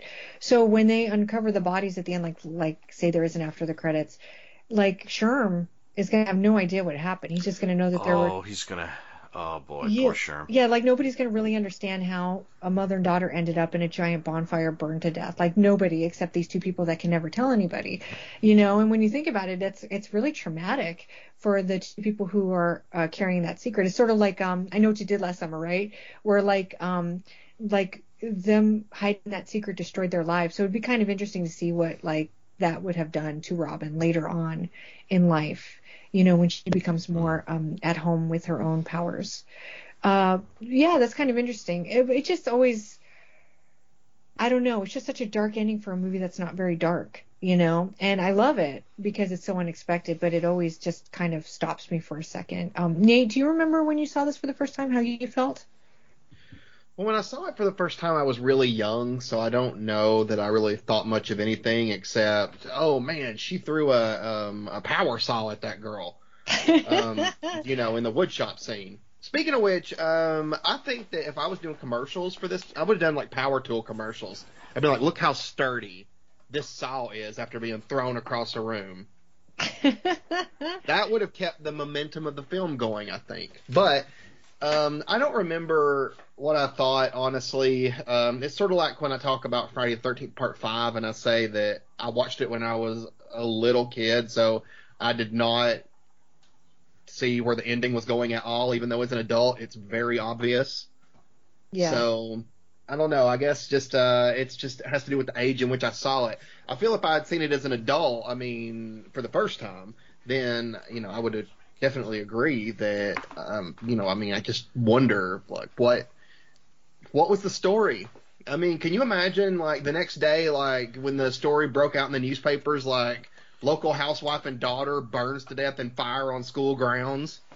I just don't know what people would think about it. Would they think that, I'd be like, you would not know how they ended up there. And like you said, the people that do know, they can't tell. Who's going to believe them? Yeah, so it's just a secret that this would actually they could do a really good sequel with this, with the Robin character, had they thought that far ahead. But this movie, we'll talk about when we get to the background, it didn't do very well in the ratings, so that's possibly why there's no sequel. But so it's got a really strong ending. It's this kind of light, teen angsty kind of film, like I said, and I think you called it After School Carrie, Justin, which is a really great way to sort of tagline it, right? And so you're kind of thinking, oh, okay, here we're gonna go, and they're gonna have a showdown, and like you guys said, like there's gonna be some way to like take away Vivian's powers and save Robin, but that's not really the way. I mean, it goes that way, but not in the way you're expecting. So it's sort of shocking that they went that way. But I appreciate it because I think it's kind of one of the movies that one of the reasons that helps the movie endure is because it does have these things in it that you kind of aren't expecting, and it does have sort of an emotional impact because of it. So I think we should just get to the background, but we all would recommend Midnight Offerings, is that right? Definitely, yeah. Yes. Oh yes. Yay! And Midnight Offerings 2, Sherm's Story. Oh wait, yeah, nothing this evil ever dies. Or This Time Is Personal would have to be the subtitle. Oh, nice. Yeah, you always have to use that after your 2. So this aired on February 27th, 1981 on ABC. It ran against on ABC the second half of The Monster's Revenge and something called Great Disasters, which I guess was just about disasters that happened around the world. Yeah, I know. I couldn't find any information about it. On CBS, it ran against... Okay, so this is what I think is so neat. So CBS aired against Midnight Offerings a rerun of The Wizard of Oz, which is the Good Witch versus Bad Witch, right? So, so that was kind of clever. And I don't know if Midnight Offerings plugged it in on that night. I was probably watching that because we used to watch The Wizard of Oz when they would show it annually throughout my childhood. Oh, man, I should have been watching Midnight Offerings or Monster's Revenge. Yeah, I know. It's a good night for TV. And then after The Wizard of Oz ended, they showed Dallas, which was, the big juggernaut of Friday nights. And so the ratings were really bad. It got a 13.9/23, which means it came in at number 186 out of 287 TV movies and miniseries to air that season. So that's very low on the list for an original premiere. It came in at number 53 for the week. Monsters didn't do much better. It landed at number 51. And The Wizard of Oz came in at number 18. So you were watching it, Dan, and so was the rest of America. I apologize to everyone listening. So one of the highest rated programs to air that week was the CBS airing of the Amityville Horror. That came in at number 5.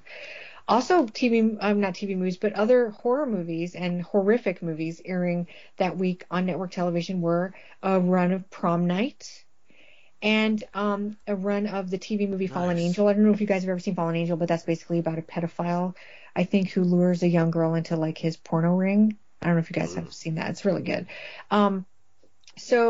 There's lots of horror cred in Midnight Offerings, which Justin had already brought up. There were the 2 leads, right? So Mary McDonough starred in Mortuary, Melissa Sue Anderson, Happy Birthday to Me. But there's also like 1 or 2 lines from Dana Kimmel, who is, we know, Justin's favorite actress in the world, who had been seen in Friday the 13th and Sweet 16. I guess around this time, maybe after, right? Didn't those come out after Midnight Offerings, Justin? Yes, because I think Friday the 13th Part 3 was 82, and I think Sweet 16 was filmed in 81. So it would, because this was made in a fall of 80? Is it sort of? I think. Oh, you know more than I do on that. And of course Vanna White has like 1 line, and we would see her later in Graduation Day. Vanna White had a really interesting career. Somebody should talk to her about her little parts in these horror movies. This was Patrick Cassidy's debut. And as I said earlier, his brothers are David Cassidy and Sean Cassidy. He did mostly TV movies at the beginning of his career. He showed up in something called Angel Dusted. He did Choices of the Heart, which is interesting because that starred the other Little House actress, Melissa Gilbert. So he worked with a couple of Little House actresses. He does a lot of theater still to this day, so he's still working. Again, this was written by Juanita Bartlett. That might be a name that people recognize because she was heavily involved in the Rockford Files as a writer. Yes. And I think Rita Moreno won an Emmy for a guest spot she did on an episode of Rockford Files. And in her award speech, she said that nobody writes women the way Juanita Bartlett does. And she's I've fantastic. always, she's really good. So just a real brief look at Juanita Bartlett. She was born in San Francisco. She moved to Hawaii at a very young age. And then she somehow talked her parents into moving from Hawaii to LA so she could pursue acting. She was actually 10 years old when she did that. She, at the same time, was beginning to write stories, and she had it in her head at a super young age, obviously, that she wanted to work in the entertainment industry. So while working her way up the ladder, she ended up becoming secretary to Richard Crenna, which I thought was really interesting. And then she worked for Meta Rosenberg in the same position. So Rosenberg was, at the time, James Garner's manager. And then she would become producer of the Rockford Files. The Rockford Files actually had a really heavy-duty female crew, which I don't think gets kind of spotlighted enough. But Juanita was a big part of that. And so, of course, they would go on to work together on Rockford Files and go on to fame and fortune and all that stuff. Juanita really liked working with Stephen J. Cannell, who was an executive producer of Midnight Offering, so he helped her with this film. And she had actually owned her own production company, too, called Jada, or J-A-D-D-A Productions, which she would later call Juanita Bartlett Productions. This was directed by Rod Holcomb, who, at this time, he was primarily an episodic TV director. This was his second telefilm. The first one was from 1973, Captain America. I think these are actually his two best-known TV movies. But in the 90s, he started to work heavily in the TV movie. He's now a professor in UCLA's Theater, Film, and Television Department. So he had a really interesting background. He was living in Europe in the early 1960s, and when he moved back to the States, he went to film school in San Francisco, where he worked on experimental films. He ended up in Los Angeles in the mailroom at ABC and worked his way up to become an associate producer on Harry-O. But his roots were actually in European films, which I made a note of because I thought Midnight Offerings had a really interesting visual aesthetic. I thought some of the camera work was really, really neat and kind of unlike stuff you would see in TV movies at this time. He directed both the pilots for China Beach and ER. And, of course, Mary McDonough was Erin Walton on The Waltons. But while she was working on that series, she was also participating in a lot of local LA theater as a way to enrich her acting skills. And so she was really, really excited about her part in Midnight Offerings because she felt it would be a departure from the Waltons and might help audiences open up to her doing different types of roles. I would imagine Mortuary was a part of that as well. The Morning Call newspaper in Allentown, Pennsylvania, called the movie pure schlock, which I don't like. John O'Connor of the New York Times said, as a part of a genre that was popularity boost with the success of the movie Carrie, this film has its fascinating moments, most of them provided by the special effects of John Coles and his brother Bill. So they were the special effects duo working on this. Objects seem to zoom around rooms with chilling ease, and Juanita Bartlett's script is crammed with delicious lines. As usual, there is something running up in the middle of the terror and saying, I don't mean to frighten you, but it could save your life. As we leave David, he is observing, quote, you got to think about tomorrow, end quote. And for myself, I'm thinking about what ABC could possibly have concocted for next Friday. And the reason why he was commenting on that is because the week before this aired was an airing of a TV movie called The Intruder Within, which is sort of an Alien ripoff on an oil rigger. And so a lot of newspapers were speculating whether or not ABC was turning the Friday night movie into something that would just be specifically for horror movies. And I don't think that came to be, but that's kind of looks like where they were heading at the time. So that's my feedback. But I know Justin dug up some really interesting stuff about the film's working title. So do you want to tell us a little bit about what you've come up with? In a piece of delicious synchronicity, really, was the as you do, I was reading the autobiography of Vanna White, which you can. I don't own a copy, but there's the Internet Archive you can find that has a copy on there. So I saw she mentioned that the film was originally called The Burning when she signed up for it. And obviously, in the piece of synchronicity I'm talking about is obviously the other film we're talking about, The Sins of Dorian. Yes. Is Tony Maylam directed the 1981 slasher The Burning. So, which was funny. Why the title was changed to this, I'm not sure. Because also Don't Go Into the House, I think it was originally had the title The Burning, which was changed when they realised The Burning was in production. I think I may be slightly mixed up with that. But I did find a piece I sent across to Amanda of a TV listing where actually called it both Midnight Offerings in the listing above, and in the mini review below they called it The Burning. So presumably it was something that a title change that was done quite late on. Just a few other bits I found which I thought was quite funny. You mentioned obviously Melissa Sue Anderson.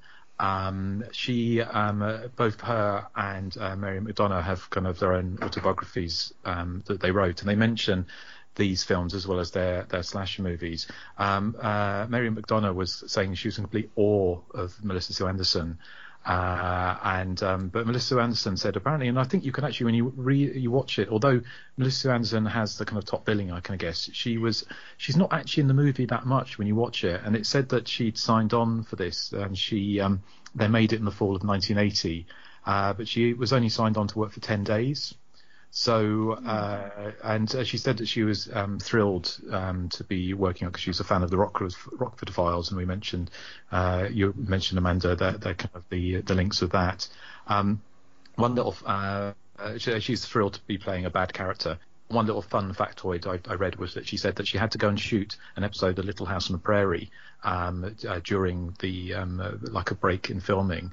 and she scrubbed off her witchy poo makeup, but she still had long red nails. So she realised when she was shooting Little House on the Prairie, she had to keep her hands out of shot in case they saw her visually red nails, which I thought was quite fun. The Mary McDonough said she'd always wanted to be in a horror movie, and obviously I think quite often, I can imagine with any actor who'd been in the kind of slightly saccharine, sweet family dramas that they wanted to sort of break away. She said that she was really happy to be in a modern film and wearing then fashionable clothes and clothes that didn't smell of mothballs, obviously referring to her kind of like the oldie style clothes she would have to wear on the Waltons. She said she had a blast on set. She said that she knew, a quote for newspapers, she said that knew it would be a great part for her because playing a witch is as far away from Erin and the Waltons as I can get. And lastly, a couple of other quick bits if you've got time, but there was a piece from her autobiography, and she talks, and it's just a very short paragraph, and she talks about Melissa Anderson. She says, her hair was short and dark, but her stunning blue eyes were the same. Melissa smoked, drank tab, and to my recollection, ate carrot sticks. She was thin, I was not. She seemed bold and confident. She smoked outright. I hid in my trailer, avoiding disapproval at all costs. She was about my age, 19 when we filmed Offerings, but dated older men. She was dating Frank Sinatra Jr. at the time. I barely dated. She drove Mercedes. I drove a Honda Prelude. She was savvy and sophisticated, and I was still a geek. So it's interesting how she viewed herself on the film. Funny enough, it actually kind of goes completely against what when I listened to the cast reunion from Happy Birthday to Me, when they said that Melissa Anderson was a real loner on the set of that film and didn't really mix with the other cast, and it sounds like it's kind of complete flip here. And the last thing I found was to mention about the special effects. The one article I found was in the Bangor Daily News, and it said that in the bedroom scene that they had to have 2 firemen on hand, and they retardant on the curtains and on the bedding, so Mary McDonough didn't go up in flames. So thank God she didn't. That would have been horrifying. Yes. I think maybe the change of the title was probably the right move, because the burning would give it all away, wouldn't it? In a way, about how the film is going to end. It's an odd. It seems. I mean, Midnight Offerings. I mean, we know it as that. But the burning, obviously, like you say, it kind of tips its hat to the idea. And obviously, it's about witches. But yes, it does kind of tip its hat really to that. But I do wonder if I'm not sure the chronology of when the burning came out. I don't think it was later into 81. But yeah, so interesting. Yeah, that's great. Thank you so much for bringing all that. Thank you. That stuff in the biography is really cool. And I wish I thought to even... I knew Melissa Sue Anderson had a biography. I don't think I... Oh, no, wait. I knew Mary McDonough had a biography. I don't think I knew Melissa Sue Anderson had one. That's one I'd like to read. Pardon me? I was going to say about Vanna White's autobiography. There was a funny piece, just very quickly while I remember it, she was talking about Burnt Offerings, and then she talked about Graduation Day, and she said that when she was in Graduation Day, even though she has that amazing scene when she breaks down in the locker room,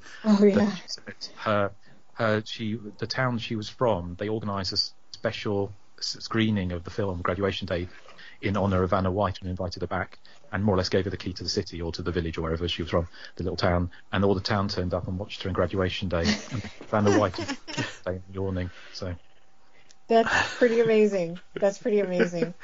Yeah, I always see that, like, when I watch like a low budget horror movie and they've got like somebody in there doing, not that I think she's super embarrassing in Graduation Day, but like somebody has to do something super embarrassing and they're like, "Dear Mom, I'm gonna be in a movie. It's called Hack-O-Lantern." You know what I mean? And it's like, and I'm the dancer in the heavy metal band scene or whatever, you know.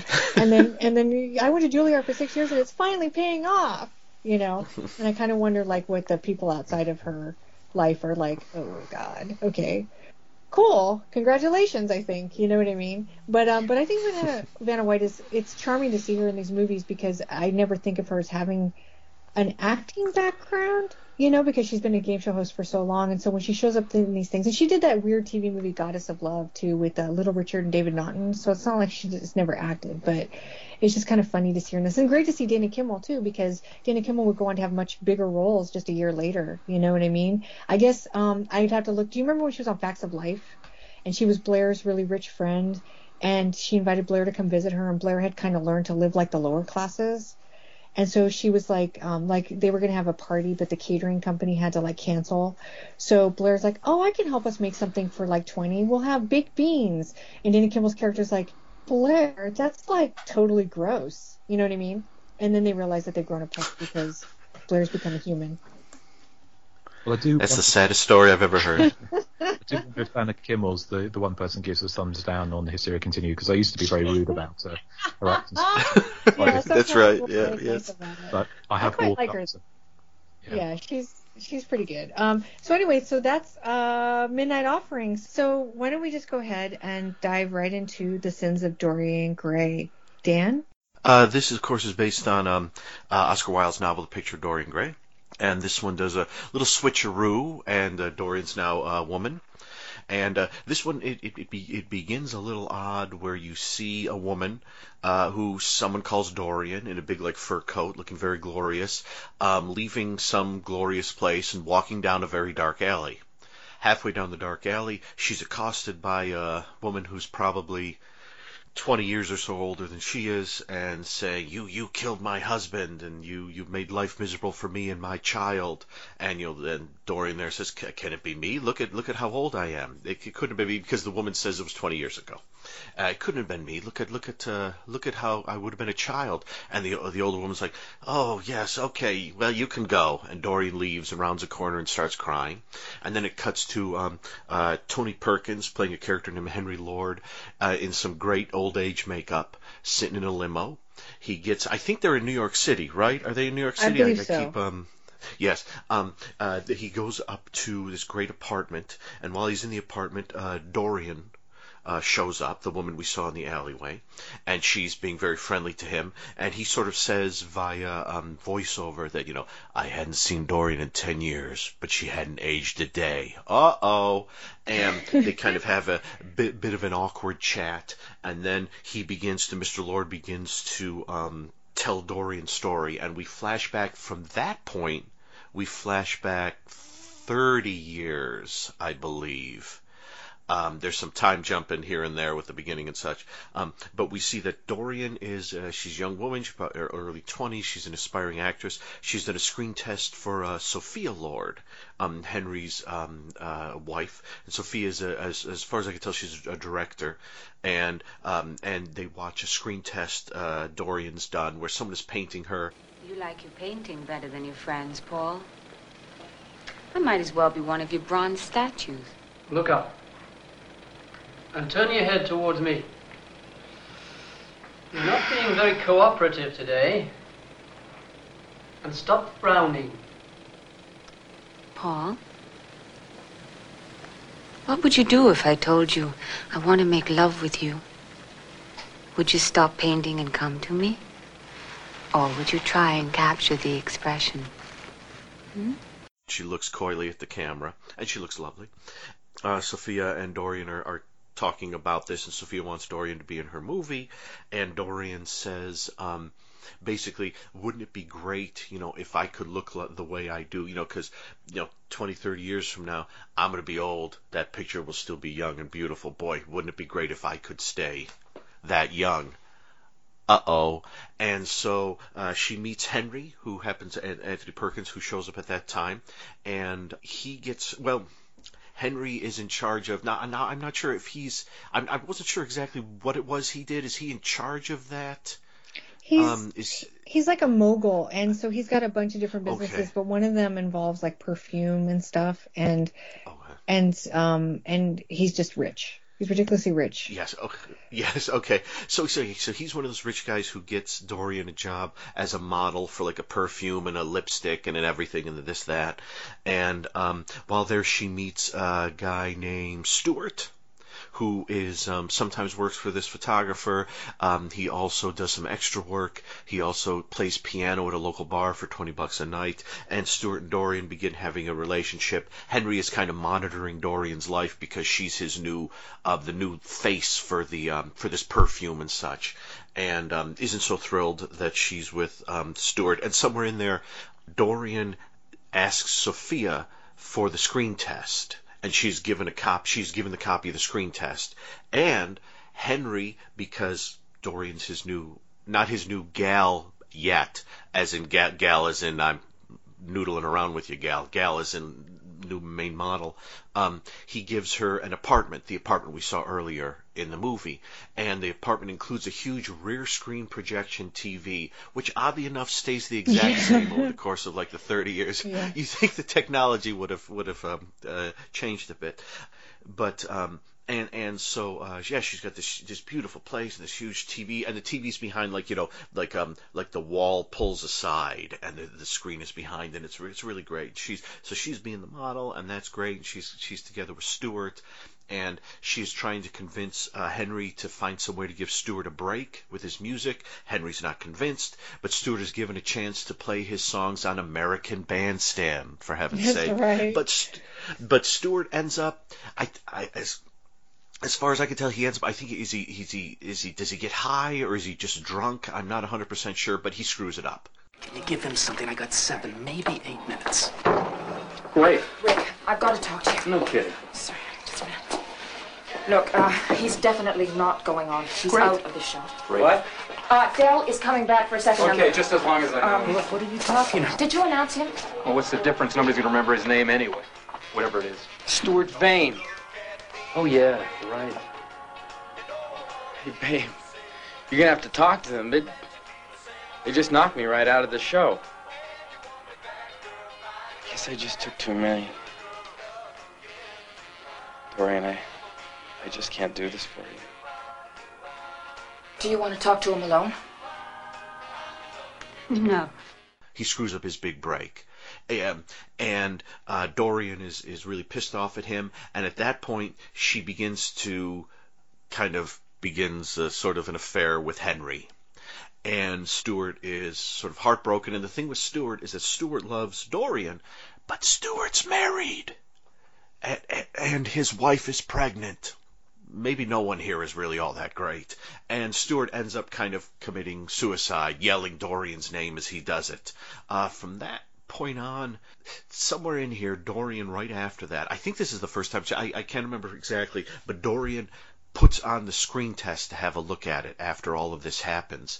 And she sees that her image on the film is now sort of getting older, is kind of degrading.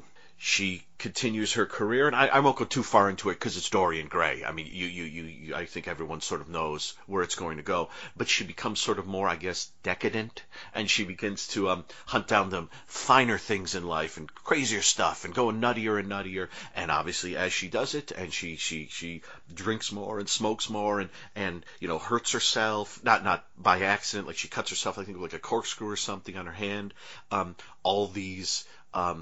Everything that should be happening to her body and scars and everything are obviously happening to the image on the film. I don't know exactly how far I should go, because when it gets near the end, it's obviously completely different event-wise from the novel, but it kind of does what the novel does. And then I'll just kind of leave it at the opening moment where the woman in the alley is Stuart's wife 20 years later, and that sort of moment puts her on a track of trying to be good. And so I'll kind of leave it there, because the book does that too. It has a moment where where Dorian is trying to turn sort of himself around, and so it's Dorian Gray, except it's a woman who's a model, and yes, as it goes along, she begins to treat people badly, but she can because she stays forever young. And so how bad will she get? Will turning good do anything to help? And how great is Anthony Perkins' old man makeup in the movie? It's good. So let's talk about all these things. Okay. Yeah. So So I guess I want to start off, and I put this on Twitter today just randomly, not even realizing how important I think the line is, just because I related to it when they said it. So there's a point towards the beginning of the film where Anthony Perkins, who's like both a father-like character to Dorian and also a lover to her, it's kind of a complicated relationship that I really enjoy watching in the film. But he says something to her, and I'm paraphrasing. He says, there are two tragedies in this world. One is you don't get what you want, and the other is that you get everything you want. And I think that's kind of the whole crux of this movie, isn't it? Right? And so I'm not real sure, and maybe you guys could clarify for me, where the transaction takes place where the film is aging and she's not. Like if there's a moment in the film that we actually see that's what's going to happen. Do you understand what I'm asking? And I'm unclear about that, but I don't even think it matters because the film is doing so many interesting things. And I haven't read Picture of Dorian Gray in like 30 years. So when you talk about how close it resembles the novel, you're going to have to walk me through it because I remember nothing now about it. And so I hope you can do that. But let's just get some let's get some initial thoughts. Let's get some original thoughts for once, guys, okay? Because this is really embarrassing. Let's get some initial thoughts on what because this is a first time watch for all of us. I'll just say I loved it. I was really surprised by it. And I'll talk a little bit more about Rankin and Bass's live action stuff as we go on, because this was a Rankin and Bass production, who people will know for Rudolph the Red-Nosed Reindeer and all those Christmas specials. And this is the only one I can think of that I've seen that has no kind of animation in it at all. Or costumes or monsters or anything like that. The monster is sort of inside of her, which is also really poignant. Or it's not animated. But Justin, what did you think of The Sins of Dorian Gray?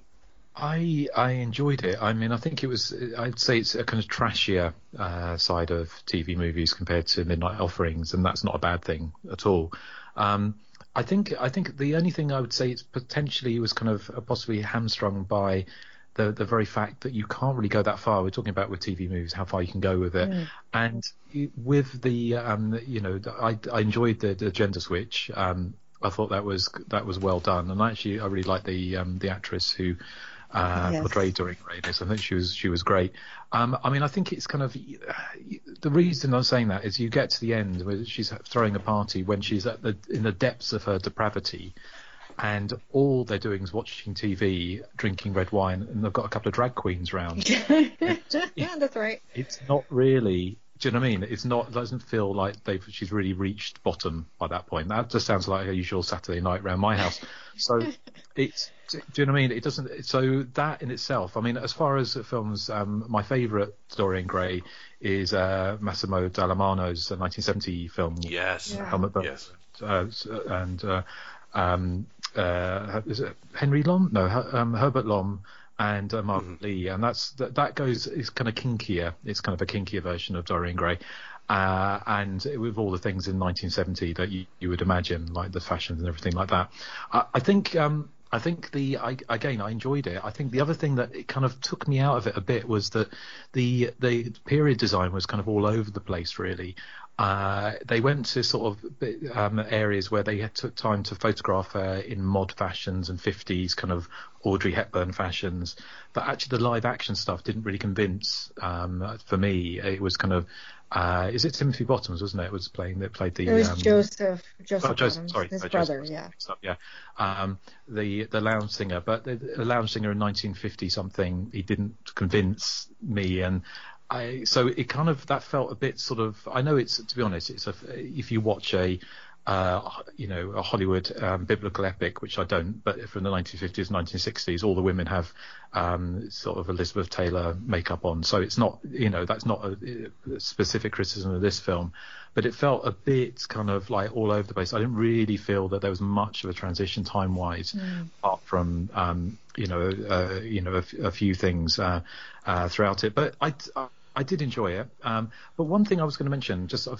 film it really reminded me of, and this is, sometimes you get these movies and you think, I remember seeing this and I don't remember the title of it. I see it all the time on Facebook, people saying, I saw this movie with my father back in whatever, blah, blah, blah, and this is something. And the film that reminded me of, and I don't know if it was a TV movie, it may well have been, but it was this kind of similar kind of story about this actress who never aged, and she was still in films, and she looked like this this young woman in her 20s. And the twist, it turns out, was that, in fact, actually it was her daughter, and they covered up her hands with gloves to not to hide the fact that they couldn't hide the aging of her hands. But it was the fact that her hands were actually very young because she really was her daughter. Does that ring any bells? No, but that sounds really good, Dan. Yeah, that kind of does. Actually, the gloves thing does, but I'm not sure. No, but that was just just as an aside. But I had fun with it. I thought it was interesting, that kind of flip with the film and the film. Olga Carlotos was great, and obviously we know her. Well, I know her best from Lucha Fulci Zombie Flesh Eaters, So in this, she dies, which, spoiler alert, but she doesn't get her eye gouged out by a zombie. Which and Anthony Perkins was fun in it, and I did like his kind of his character because he wasn't this kind of arch villain twisting his, he was this kind of playboy to start off with, where he was being around the block as cynical, and it was basically, he says to Dorian, I would have kept the last model, but she aged, so I had to get rid of her. So there's a kind of cynicism there to him, but he becomes the kind of moral heart of the story, which is kind of interesting switch up with it. But I had fun with it. It's not my favourite version of Dorian Gray, but I think it was an interesting switcheroo, and again, I love movies from the early 1980s, so it kind of I had a lot of fun with it.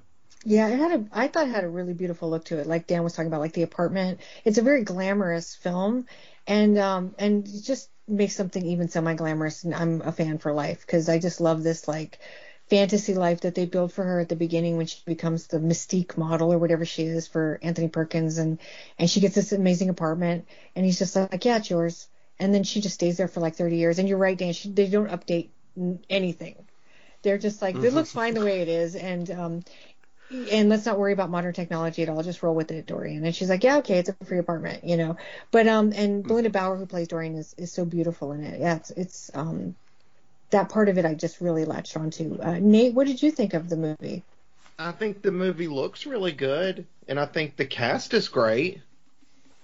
But I'm so sorry. I was so bored. It just seemed to meander so long, and I was like, man, I was waiting for it to get to something, anything. Maybe I shouldn't have watched it right after Midnight Offerings, since I love Midnight Offerings so much. But yeah, unfortunately, I couldn't get into it. I thought it was so slow paced, and I was looking for something, I guess, maybe a little more faster paced. I definitely don't regret watching it, but overall, I just kept thinking to myself, I've kind of seen this done already in other Dorian Gray movies in more ways I preferred. I did like the idea of Dorian Gray being a woman. I think that was a fantastic idea. But overall, the movie itself, I was just a little blah. I'm sorry. Nate, I'm sad that this is our last episode together. I knew I was going to be in trouble for this. It just stopped being fun. Yeah, no, you ruined everything. No, that's fine, obviously. Yeah, I guess I could see that. Maybe I just have more patience for it. But I have not seen that Helmut Berger Dorian Gray, and I made a note of it in the background because it was called The Sins of Dorian Gray in some places. In some places it was just called Dorian Gray. So I made a note of that. So, and I'm not that familiar with the story, except I did read it in high school, and I wrote a paper on Oscar Wilde, and I remember stuff about it. But I haven't seen a lot of the adaptations. But I really like I said, I think I got caught up in a lot of the glamour of it, and the actors are really good. But I could see where you're coming from, and I'm not going to fire you, but I'm going to write you up. Okay, I'll take my write up. I'll sign that. Okay, it's going in your file. You can't get rid of it. Okay, Dan, what did you think of it? And you know what the answer is. I loved it. No, what did you think of it? Well, first off, as Justin said, there's something about the time element of it that confuses me, because if the actual framing stuff, and I don't mean the framing of the alley, I mean the other framing of old Anthony Perkins, if that's set in 1983, then that means she started in 1953. And I'm fairly certain they didn't have TVs that big in 1953. Yeah. In fact, I'm fairly certain they were all very, very tiny. But if it begins in 1983 and it ends in 2013, That doesn't make much sense either. No. So I'm wondering if it could be something where we've seen the Dorian Gray story told before. So so maybe there was some sort of like, who cares when they were doing it? Like, you know, no one watching it is going to do what we're doing and sit there and go, wait a minute, she would be updating that rear screen projection TV for something else about now, you know, or something like, you know, because it seems to me like there are moments like with the magazine covers and some of the makeup and stuff where they try to make you feel like there's a passage of time, but really it's just they're telling you time has passed. 10 years has passed. And that's 10 years, when he says that at the beginning, that's 10 years has passed from the previous scene in the alley. And it's just like, it's, if you, trying to follow the time was fun to do. The second time I watched it, I tried to map out the time and everything and kind of see it. I got a little lost. As far as the movie goes, you know, I've seen other Dorian Gray versions. I haven't read the book. I read the book maybe last about 15 or so years ago because I was Dorian Gray one year for Halloween, and I reread the book, and I will say, don't go as Dorian Gray for Halloween. No matter how much you point out to people that you're Dorian Gray, for every person who goes, oh, that's clever, you're going to get someone who goes, you're who? Yeah. What? Yeah. Because what I did was I got a nice haircut, I was clean shaven, I put on my best suit and tie, and it was like it was like I was presenting as myself like a someone like a business convention or a conference, and I had a little tag that said, hello, my name is Dorian Gray, and then around my neck I had a picture of a really old man. And then people would come up to me and they say, who are you? And I point and, oh, you're Dorian Gray. And I say, and this is my picture. And for everyone who looked and went, ha, I would get at least 3 people who were like, is this a costume?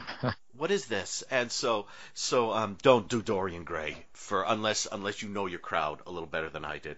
A little worse, definitely better. So I've seen versions of this before, and so when I heard that we were going to talk a Dorian Gray version, I thought, do I want to see another one? And after watching this, I'm glad I watched it. Although the weird thing is, unlike Midnight Offerings, where I was iffy on the first half, but then the second half grabbed me, this one I was the other way around. The first half, before she really dives into whatever the decadence is that they're showing us, I really kind of preferred that, where like she's just kind of trying to live her life and be successful, but like some of the things she's doing is causing the film to age and get decrepit, you know, just trying to, and then eventually she's like, well, hell, if it's going to happen, why not go full out and go crazy? And then it really compacts all the crazy decadent stuff she does into it's almost a montage, but it's really this chunk sort of in the middle, and then she becomes good, and then it ends. And I will say that I actually didn't think this one. I thought this one moved not quickly. It didn't move quickly, but I was surprised that when it gets to the moment where she's suddenly like she's on she's in the photo shoot, and she's being really bitchy to everyone. And I checked the time, and it was like maybe 50 minutes in. I was like, oh wow, this is moving quicker than I thought it would. So I think it looks nice. I think I like some of their changes. I love the fact that every time she looks at the film, it starts off with her face away from the camera. So we have that like 10 seconds of suspense, like how old is she going to be this time when she turns? And so overall, I think I would recommend the film. It's not the best Dorian Gray version, but there's something about it that just feels a little weird. It doesn't really feel like an American movie to me. I don't know why. It feels like it's weird. Every way from having Olga in it to like Tony Maylam there, who I know is British, to sort of the theme song to it. These things, it made it feel like it wasn't quite a regular TV movie to me, so it was a little off kilter the entire time. So I would recommend it. I didn't love it, but I would recommend a viewing, especially if you're a fan of Dorian Gray variations. Awesome. Yeah, you know, it probably has a weird feel because it was meant to be released theatrically overseas and just for TV here. And so I think that they were considering both audiences at the time, like how they would market it overseas and also how they would market it to TV. And I don't know if you've seen Rankin and Bass's other kind of overseas theatrical films, The Last Dinosaur or The Ivory Ape, but they both also have that kind of weird, is this a TV movie or is this stuff like a European thing? They have these weird sort of fever dreamy kind of quality where they're trying to mix the two markets together. And by the way, my rat is going crazy, so I apologize for all the noise in the background. I tried to calm him down, but I couldn't do it. And so yeah, it does have kind of a weird feel, which I like personally, because I like it feeling different, and I like that it has kind of a cinematic flair to it that you don't always see in TV movies. And every time I say that, I feel really bad because I say that about a lot of movies, so clearly a lot of them do have a cinematic flair. But also that doesn't mean to diminish the movies that are more static. But this one definitely feels like it had more money, and it actually had a longer shooting frame. Whereas a lot of TV movies, like Justin noted that Melissa Sue Anderson was only hired to do 10 days on Midnight Offerings, but most TV movie shoots were like 2 weeks, right? So, like, it's not unusual to have these movies be made like in October and then air in January. But if I'm doing this off my memory, but we'll see it in the background, Sins of Dorian Gray started shooting like 2 years before it aired. So they had in mind a bigger film, right? So, and I think that's why it has some of the aspects that it has. And it also, they had a different audience in mind, perhaps. But I think the more that I think about the movie, while I was watching it, I was thinking about in terms of ageism and things like that. And there's probably something to be said about that in this, about how much worth we put into beauty over substance. And even she says that to the hairdresser lady, that everybody gets older, and she's kind of bitter about it in a way. Like there's something about that she feels like she's missing something. I think she intimates that, even though everybody is thinking probably on the outside, oh my God, could you imagine being 45 and looking like that? It would be so amazing. You know what I mean? And she's thinking like, I don't like the person that I am or the person that I've become. And so that quote that I pulled that Anthony Perkins says, I think is where the film really hinges, because I think within Dorian Gray, and she says it too herself, when she's deciding whether or not to take the job for Anthony Perkins. So she can either be in the movie, which is being made by Anthony Perkins' wife. By the way, having a female filmmaker in the 50s would be, like, there's Ida Lupino, but that wasn't a common thing. Yeah. And so, like, she could either be in this movie, or she's just been told that she gave one of the best screen tests that this woman has ever seen, this really, really highly sought-after, respected director, or she become a model for this really reputable company, right? But like, it would not be the same as acting. It would be just based off the fact that she was a really beautiful woman. And she thinks about it, and she says to Anthony Perkins, there'll always be time to act later. Or maybe she says it to the wife. And she never gets back to that, ever. Like 30 years pass, and she's still just a spokesperson for this model, you know, for this fragrance company or makeup company. And she never really gets what she wants, which is to have this, like, career as a very respected, talented actress. And so her whole life is like, even though she has all this stuff at her fingertips, which is beauty and men who love her and riches, and she's missing that thing that she was so passionate about at the beginning of the film. And so I think the subtext of The Sins of Dorian Gray is really amazing. And I don't know if it's intended or not, although I think to some degree it must be. But like, it stood out to me as an aging woman, right? A woman who's older, and realizes how much older she is every time she gets on freaking Twitter or goes to the gym, right? And so, like, there's that idea of, like, oh, the idealized beauty, we put so much weight into it. And at the same time, we disrespect all the things that we should uphold about getting older. And she's recognizing that as she goes through the years. And it kind of reminded me of, and I'd have to see the movie again, but do you guys remember that, also based off a book, that German movie, The Tin Drum, about the little boy who never wants to grow up, so he throws himself down a flight of stairs and kind of stunts his growth, and he stays 5 years old for the rest of his life. And, you know, at one point he, like, tries to seduce his babysitter because he's a 5-year-old, but he's also mature like an adult.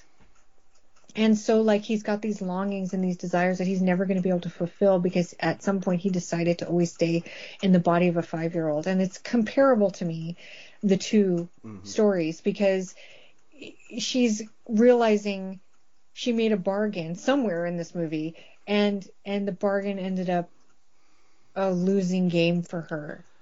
She wasn't going to win either way in some ways. And so So I think it's really interesting, and also the structure is really interesting too, because Joseph Bottoms is only really in the beginning part of the film, and then his character gets killed, and then it becomes like a second film, and the loss of Stuart isn't really carried through the film to the way I would like it, but I think it's like he's the ghost that drives her to this bitter point in her life, and I like that too, because it's also dealing with these ideas of grief, and so she's losing a lot, even though she's been able to maintain this physical quality about her that drives people to distraction, but it's saying that's not everything. And so I think in a way this film is sort of kind of an important film, regardless of the flaws. And that's how I sort of approached it.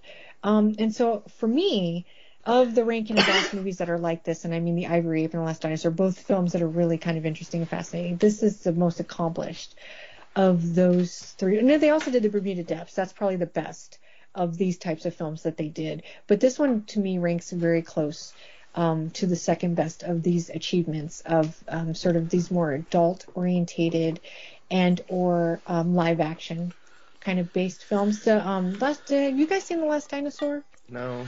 I saw it a long time ago. I want to say, I forget. I don't even remember where, but I do remember seeing it. I think I liked it. It's great. But I do remember. It's very much like watching an exploitation movie. It's really weird, and Ivory Ape is even weirder than that. And they both have messages in them, but I think maybe this movie ekes out the message better than the other Rankin and Bass efforts that are like this. So those are just my thoughts on it. So I think I'm going to be the lone big cheerleader of the film here, and which I don't mind doing. But we should probably talk about aspects of the film. So one thing we didn't mention, and he has a really small part, and it's interesting because he would have come off Visiting Hours, where I guess he has kind of a small part in that, but he plays a bigger part in it, is Michael Ironside. And what I love so much about Michael Ironside is that they start him off with like a big head of black hair, which he doesn't have, and it's so beautiful. And then as the film progresses and he gets older, he becomes the Michael Ironside we've come to know in the early 80s, right? And he's kind of a tortured character, too. It's so interesting the way she destroys the people around her. And the only person she can't seem to destroy is the makeup artist, and I'm not sure what that says. Yes. What do you think? What do I think? I think I look like a freak. How can you say that? It's sensational. It's one of the best things we've done. I don't like it. Take it off. Dorian. Tracy, I don't like it. Take it off. No, I'm not going to do that, Dorian. Don't push me too far, Tracy. We're only experimenting, Dorian. Henry Lord's the only person who'll even see these shots. Now, he asked us to try something different. I am only going to tell you one more time, Tracy. You are being totally unreasonable. Campbell? Campbell! What's the problem? Get someone else to do my makeup. What? You heard me. Tracy's the best there is. Don't argue with me, Campbell. Just do it. But, so when she's going through all of these machinations and whatever, and she's becoming more and more bitter, she realizes that she's got to. So at one point in the film, it probably helps to go back a little. She shows Olga the film where she's aging, and Olga wants to take the film back and do something with it. And so Dorian, in her terror, knowing that if something happens to the film, something will happen to her, kills Olga. And she's laying there in her apartment, and it's kind of an accident. She's holding the letter opener, like before she shows in the movie. You know that's going to come into play, right? And so she accidentally kills Olga, and then she goes over to Michael Ironside, who's the photographer who's been working for Anthony Perkins' character for like 3 decades. And she's like, I just want you to go over to my apartment and pretend like you're doing a shoot and bring a really big trunk and put her body in it and get rid of it. And you're going to do it because I asked you. And he's like, okay. And he does it, which surprised me. And then he doesn't want to have anything to do with anything ever again. Like, he just wants some money from her, and then that leads to his demise. And I totally forgot why I brought that up. Do you guys remember? Like, I started with the point, but I had to backtrack. You were talking about Michael Ironside. You mentioned Visiting Hours, his hair. He destroys. She destroys everybody, right? There's some too that don't. Oh, I'm sorry. I was going to say, you said apart from the makeup artist, she doesn't destroy. Yeah. And I wonder why she is the only one that can withstand the Dorian's powers. Maybe it's because she's a straight woman and she's a makeup artist, and so she's used to the veneer. Perhaps, I don't know if there's symbolism there. So that's what I was trying to get to. But I felt like I had to say that Dorian ends up kind of accidentally destroying all of these people's lives along the way, and I felt like I had to give context to that by talking about Olga's death. But anyway, Dan, did you say something? Oh, I was just going to say that don't they? I think they say there that like Alan has been. I could be making this up. Like Alan has almost been specifically just shooting Dorian for like the past few decades. So there's something about like he's possibly way past his prime as a photographer, but for some reason she keeps him there. Maybe because she knew she was going to kill Sophia one day, and she just wanted she knew he'd take care of it. But there was something about like the sort of why would she? I guess maybe she's just become so complacent after a time. If she knows she's not going to age and she knows she's not going to lose the job, why not keep this guy that she's comfortable with there, even if he's past his prime? Who cares? Go ahead, Justin. Oh, no, sorry. I was going to say the thing I took away from it was that she wanted to keep people around her who knew her because she didn't want other people to see her not aging and asking questions. So she thought if she kept the people that she knew that it was a symbiotic relationship, that he kept him at work, even though she alluded to him being a drunk, didn't she? Because she said, you can't hold the camera still anymore. I don't know. And so that's the impression I kind of got, that she was trying to protect her kind of secret, really. I saw it more as that they were comforting to her because they were people that she came up with. And then she was going on to lead this really kind of crazy life where she was so like the debaucherous party that she has isn't that debaucherous, but you'll also notice it's people markedly younger than her, right? And so like she has to mix in crowds that are people that she probably has not much to relate to.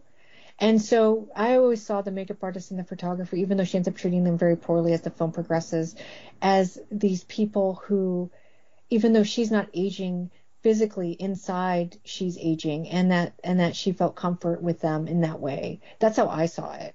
But I do think, there's also this idea that she has to keep herself. She doesn't do a lot of public appearances. Like, you don't see a lot of that stuff, which spokeswomen would have to generally do. She's very much cocooned in that house. Yeah, and the scene where is the makeup artist? What's her name? Is it Tracy or who's? It might be Tracy. I can't remember. Where Dorian is at her wit's end and calls up Tracy in the middle of the night, long after Dorian has fired Tracy, or Tracy is they mutually fired one another. Hello? Hello, Tracy? Yeah, who's this? It's Dorian. Trace, can you talk? I need help. You're asking me to help you. Trace, I'm frightened. What's the matter? You find a couple of gray hairs?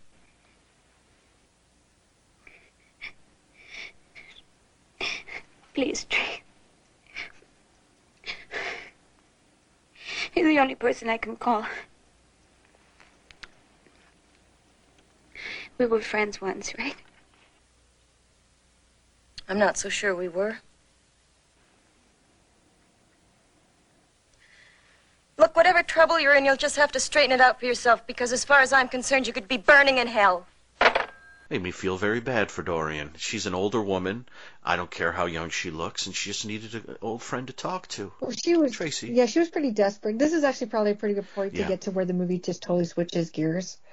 And so she is like really desperate, and somebody says something to her about like that it's because she's like a bad person. And she gets this idea that she can reverse what's happening in the film and maybe reverse her own situation if she goes to some third world developing country and does good work for them, right? Like just helps children. Like she just gets this idea, like tries to be virtuous. So she goes to some crazy place with like a convent that's also an orphanage, and then there's like a 10-minute sequence where she's just like helping sick kids, and it's so weird. And then she comes back, right? And so I guess the film takes place in 20 years, and then maybe the last 10 years are supposed to be her being good. Yeah, I think that might be the time frame. And I think Anthony Perkins looks much older than 63 or in his 60s when he shows up, because it seems to me when he and her first meet, he's in his 30s or maybe early 40s, but he seems like his old man makeup seems older to me after all the time. And I think he was perfectly cast too, because Anthony Perkins, very handsome man, but he's also got this like very thin frame, and for some reason I think that he, with the makeup, it looked right on the frame. Yeah, do you know what I mean? Like his build looked right for the age as well. Did you think that when they showed him later on, they were going to like substitute John Carradine or something? Oh, that would have been awesome. Yes, it's me, Henry Lord. You remember me? That would have been really, really good. But, I like old dudes, and so he was just at the right age for me at the end of the film, so I was super into it. Nice. But anyway, so she spends 10 years or whatever at this orphanage, and then she comes back, and then Henry shows up, and then she's this, the final reveal again of the film. She keeps trying to show people this film, but she doesn't want them to do anything with it at the same time, right? And so I think he rejects seeing the film, but she thinks this will be the time she puts it on, and she will be back to what the original screen test looked like. And I love the makeup of her. She slowly gets older in the film, because it starts off kind of normal, and then it gets like she's 200. I'm like, she'd be like 68. Yes. But they have her at like 200 years old. You know what I mean? And like one of the eyes is like gone or something. Like it's crazy how old she gets. But it's a really nice effect. And and I really like it. But so anyway, she eventually watches the film again, and she realizes that she hasn't been able to reverse the process. And I have to say the supernatural stuff is really vague to me in this movie. Like I can't explain why it happens, And and so she I think she stabs the screen. Is that right? Yes. And then that stabs herself in the screen. Yeah, and then that's the end. And then they come back to the place. They hear screaming or something as Anthony Perkins is leaving the building with the elevator guy. And they come back, and then she's like the old lady laying on the floor dead. And then that's another after the credits moment, because what? I can't explain that. But what did you guys think of the ending? Especially, let's start with when she goes to the orphanage. Like, what did you guys think of the turnabout? Justin, did you have any thoughts on that? Yeah, it did make me chuckle a bit, but it's kind of this idea that she goes off and is virtuous 10 years and then comes back, and you have to question whether or not she was doing it for heuristic reasons or because she actually wanted to save herself purely for selfish reasons. It's kind of difficult to know.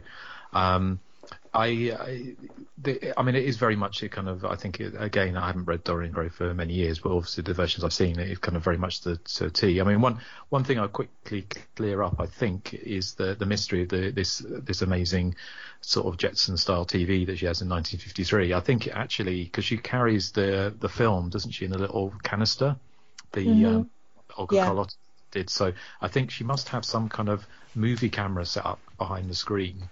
So and so she puts that in every time and then locks it away somewhere to keep it safe. It kind of I don't know. It reminded me of I don't know why, something like Mommy Dearest about sending Christina to a nunnery for 10 years or whatever she did, and Crawford did. So it felt a bit like that. I did get a chuckle when they said something like they only were able to recognise her by a ring. Which I thought was quite, if I'm remembering correctly, because they couldn't. She looked so decrepit that wasn't there a ring or something on her finger? Yeah, I think so. Yeah. So, yes. It's. I mean, very fitting for what it was. I mean, the other thing to sort of mention very briefly was, of course, the irony of with modern. I mean, it was back then, but it's still, even more so now, perhaps. This idea of the desperation that some men and women go to keep themselves looking young and end up looking more and more freakish. Yeah. Seeing the bad plastic surgeries and this idea that you either age naturally like a Jessica Lange or someone, or you get the wind tunnel face, or whatever, the things, never plastic surgery, unless it's done very sympathetically, never quite looks right. There's always something off with it, whereas she So just real briefly to comment on that. So I think a lot about plastic surgery because I'm older and because I lived in LA for a number of years and I've seen it firsthand. But I feel like you're damned if you do and you're damned if you don't. And I don't know if this film is saying that, but like for instance, and I hate to throw out names because I don't want to talk about people looking good or looking bad. And this woman does not look bad, but Amy Madigan, who's married to Ed Harris, she's in Streets of Fire. She let herself age as a woman would without doing anything to herself. And when IMDb used to have message boards, I looked her up for some reason, and I was reading the message boards, and people were complaining about how horrible she looked because she looked her age, right? And then you go on another woman's page who's had obviously a lot of plastic surgery, and then they would talk about how horrible she looked because she had all this plastic surgery. And I feel like these women that we're supposed to look up to and admire, or these people that we consume their images all the time, there's no right or wrong for them. They're going to lose at every corner because aging is just as much of a sin as staying young, right?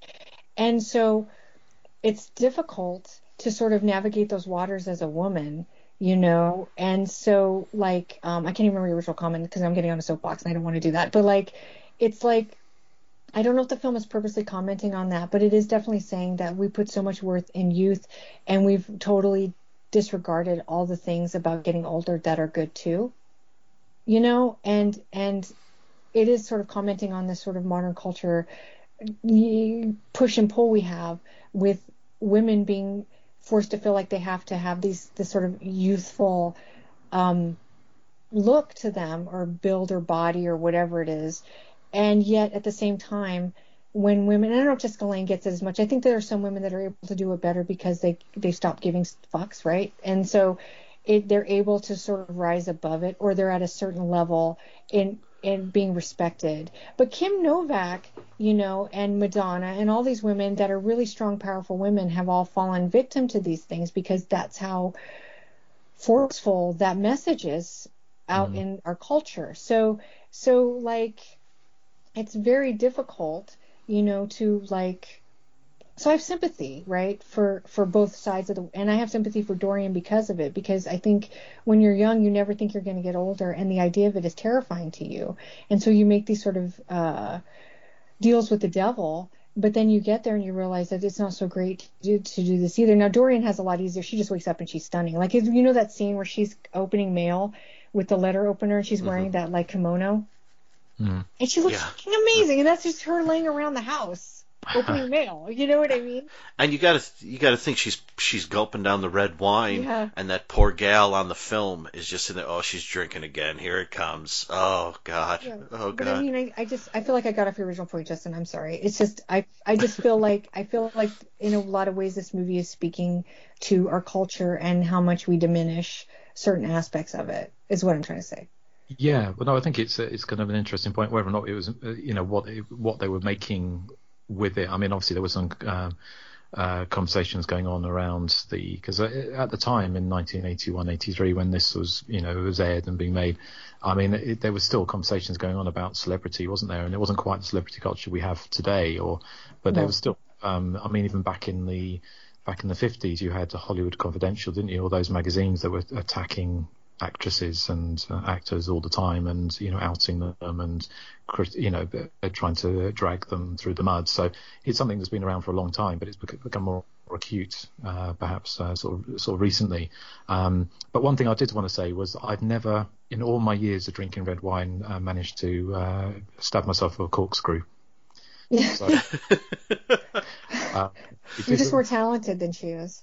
Well, I just thought, because they were going, oh my God, that's really deep. And I was thinking, but how did she stab herself with that corkscrew? Because you would have to turn it in your hand for it to cause any damage, wouldn't you? Unless, of course, you're Jason Voorhees with... Yes. I was just thinking that, yeah. Where's the fucking corkscrew? Yeah, the part about that where she cuts her hand at the party, so I thought for sure that the people that were in the main room, the drag queens, were going to find the reel and put it on at the party. That's what I was waiting to happen, and then there was going to be mayhem, but that just didn't come to be. They just had the party, and that was the end of it. But like, I was like, oh my God, these drag queens are going to destroy everything. Why? Why? Possibly a better movie, wouldn't it? It would have been interesting, yeah. So it's just, you're right, because they're just sitting around watching TV, because if they're not watching TV in the main room, then they're in her bedroom watching TV. And they're like, I love this horror movie so much. What a party. Hooray! Yeah, it's funny. So anyway, I'm sorry, I didn't mean to cut off your point, Justin. Well, no, I can't remember, but it's. Sorry, I did that. No, it's fine. But I think it could have been more fun. I mean, it'd be interesting to wonder what this film had been if it had been a kind of more of a theatrical release that went a bit harder R rating rather than the constraints of TV land. Because say that party at the end, because that's the thing, I never really got the feeling that she really went off the deep end. She became a bit, unpleasant to be around. And they said she's done all these terrible things and went abroad and lived life to the full. But whether that meant she went, sightseeing in Bangkok or they never explained it, did they? So whether or not she was, they said that she did all these terrible kind of things, but you got that in the 1970 The Sins of Dorian Gray a little bit more. But in this, if it had been an R-rated movie or something that had been made we were talking earlier about The House on the Edge of the Park. If it had been had that kind of sort of feel to it, or that kind of extremities of her snorting up cocaine, but surrounded by people ODing, or doing angel dust, or sort of all these kind of things that possibly within very early 1980s, it might have given it rather than just having an occasional glass of red wine and chain smoking, and hiring a hitman to kill off your photographer. Then she lived her relative. Right. She did do that. I think too that maybe that it was made by people who normally make children's programming, that their idea of debauchery is just like, let's say it.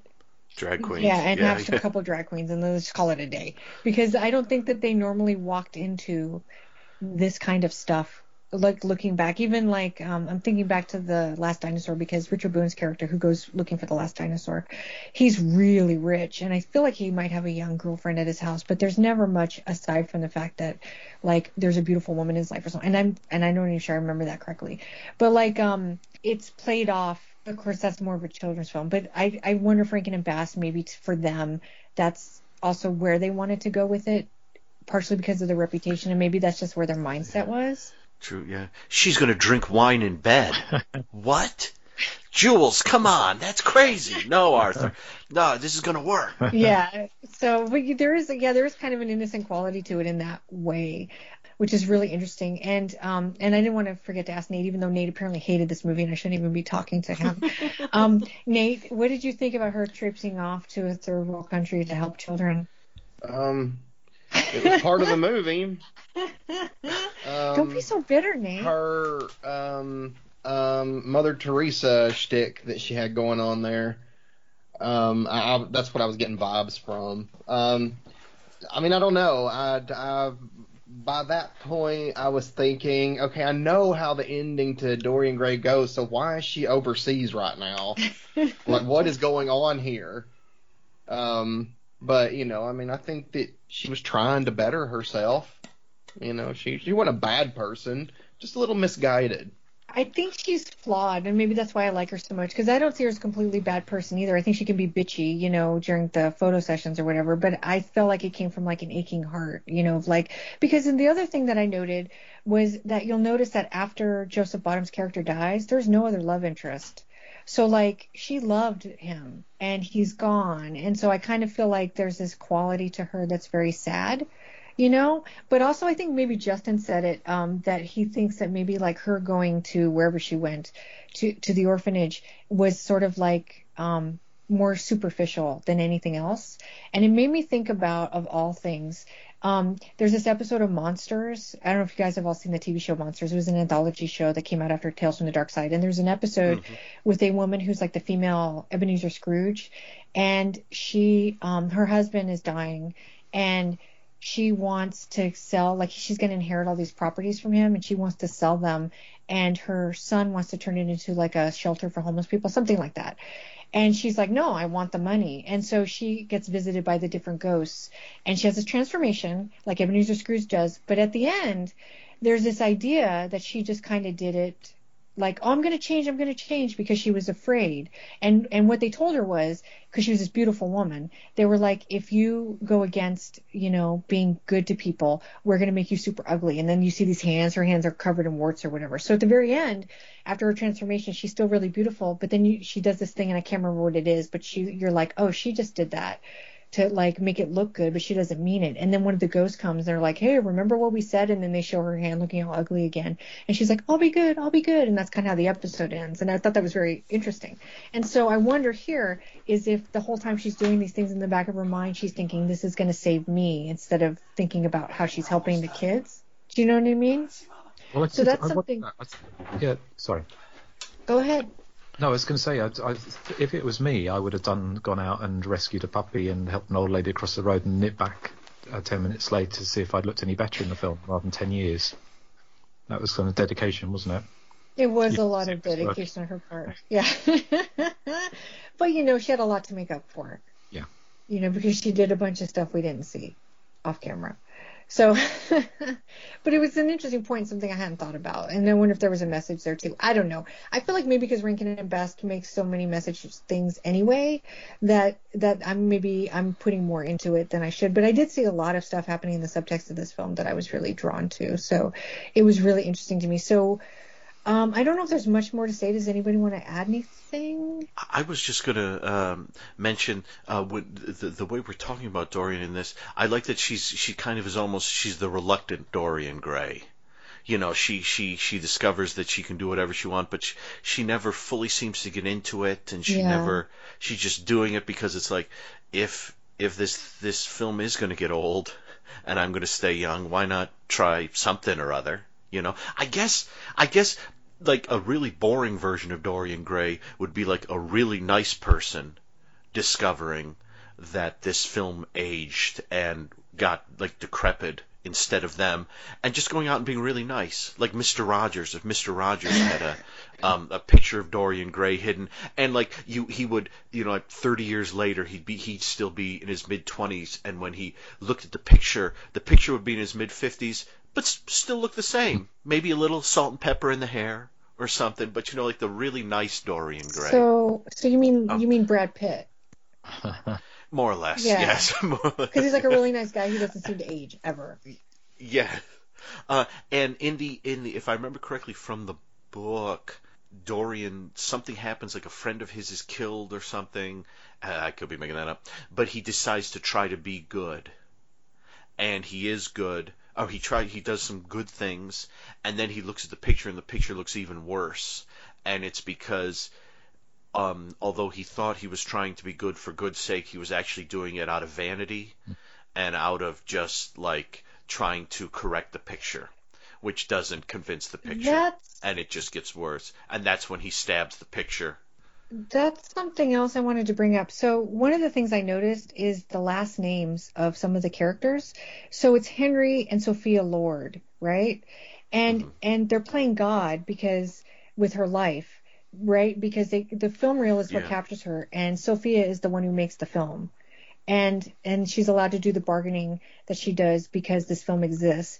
And Henry is constantly playing with her, right? And overseeing her and giving her all these things, but with attachments, with strings attached, right? And then also Joseph Bottom's character's name is Stuart Vane. And so when you talk about vanity, I wonder if that plays a part as well into it. So anyway, I want to write a paper on this movie. That's it. I'll just leave it at that. I feel like I went on. So let's just do some background, and then we'll do our piece of feedback, and then this is a really long episode. I hope everybody's enjoying it. So, okay. So Sins of Dorian Gray originally aired on May 27th, 1983 on ABC.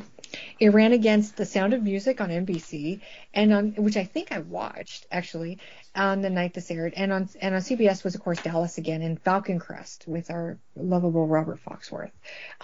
This also did very badly in the ratings. It got an 11.4/20, which means it came in at 195 out of 231 TV movies and miniseries to air that season. That's super low. I don't know what it did for the week, but it was one of the lowest rated, I would imagine.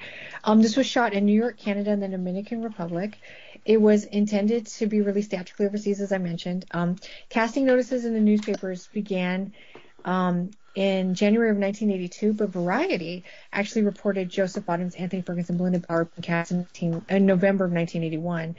And what made it so interesting to me is that in April of 1981, there was a newspaper story. They appeared in several newspapers, but it seemed to be from one source, that they had cast the film, but only the guys. They'd cast Joseph Bottoms and Anthony Perkins, and that the filmmakers were looking to hire Deborah Raffin to play Dorian Gray. And Justin and I would know Deborah Raffin from Nightmare in Badham County. We did the commentary for that. She stars in that. And she would have been very good in this part, but totally different. And I thought that was funny because months earlier they had already reported that Belinda Bauer was hired to play her. So I don't know where that Deborah Raffin rumor came from, but it was really interesting. So Bauer is Australian, so that might be why you notice an accent. You know, that's really funny. There's a scene at the beginning where she says, Joseph Bottoms asks her if she's from New York, and I'm like, clearly she's not from this country. Do you remember that? Because she has a slight accent that you can pick up on. So anyway, the actress is from Australia. This was a fairly early role for her career. She only did a handful of things, but she was in some pretty big films. She appeared in Flashdance and RoboCop 2. She was in a really great late 80s TV movie with James Spader called Starcrossed, where she plays an alien that I love. She's now a psychologist, I read, which I thought was really interesting. And you guys already talked about Tony Maylam directing The Burning, but I guess he's best known for his documentaries, and he also directed that movie Split Second with Rutger Hauer, and he also did a lot of commercials. And I think you can see the flair for commercials in this, because this is a pretty kind of MTV-looking film. It's very flashy. I actually looked up Tony Maylam, and he's kind of cute, and he looks like Joseph Bottoms to me, which I thought was really interesting. So Joseph has 3 brothers, and I thought it was interesting that Justin brought up Dolly Dearest, because I think that stars Sam Bottoms, who was their youngest brother. Yeah, he's in the TV movie Savages. Timothy Bottoms has been in a lot of stuff, but I guess he's best known now for playing George Bush in That's My Bush, because he looks a lot like George Bush. And then they had a third brother named Ben Bottoms, who was in a couple things but didn't really have a big acting career. Joseph, of course, who stars in This Is My Favorite Bottoms. He used to be Timothy, but Joseph Bottoms is in Shades of Love. He's in an episode titled Make Mine Chartreuse. Yay! I found my copy finally. Good. I couldn't find it when we were doing It's one of my favorite Shades of Love episodes. I've got it here. And so he's like my new favorite, but he used to be Timothy Bottoms. So there was an ad in a February 1982 issue of Variety that featured 4 Rankin and Bass book options. So in this era, they had picked up 4 book titles: Picture of Dorian Gray, Flight of the Dragons, The Last Unicorn, and Wind in the Willows, all of which got produced, and this is the only one I think that's not animated. They didn't do a lot of live action stuff, but they did do a few things, which I highly recommend people check out, because they're so different from their animated stuff. The Bermuda Depths is probably the closest they have to looking like a Rankin and Bass quote-unquote production that we're used to, but they're all really interesting. Bermuda Depths is a really amazing film, and also starred Connie Selica, who's this beautiful dark-haired enigmatic woman, and I saw a lot of Belinda Bauer in her. Right, they're similar in their look. These like dark-haired enigmatic beauties, kind of spellbinding women. Rankin and Bass was really good at that casting. Anthony Perkins said that his filmmaking style, because he'd go on to direct not too late after this, he said his filmmaking style was not to waste time. And he said that he got that from the TV movies. In an interview, he said, quote, "One of the things I learned to like about the movies of the week that I've done is that you just get up there and you do them," end quote. Yeah, so he's right. So they have very short production schedules, and he kind of learned that kind of style of filmmaking when he went on to make his own films. Barbara S. Rothschild of the Courier Post in Camden, New Jersey, hated the film, and she said, quote, "In the novel, Oscar Wilde wrote, 'All art is useless.' If Oscar were around today, he'd amend that sentiment to take in TV movies." Kay Gardella of the Daily News in New York said that this movie was ridiculous, and added that the film was a good idea, but like the heroine, it goes wrong. Rick Sherwood of the Missoulian from Missouri said that it was clever, but it had pacing issues, which is something I think Nate would agree with.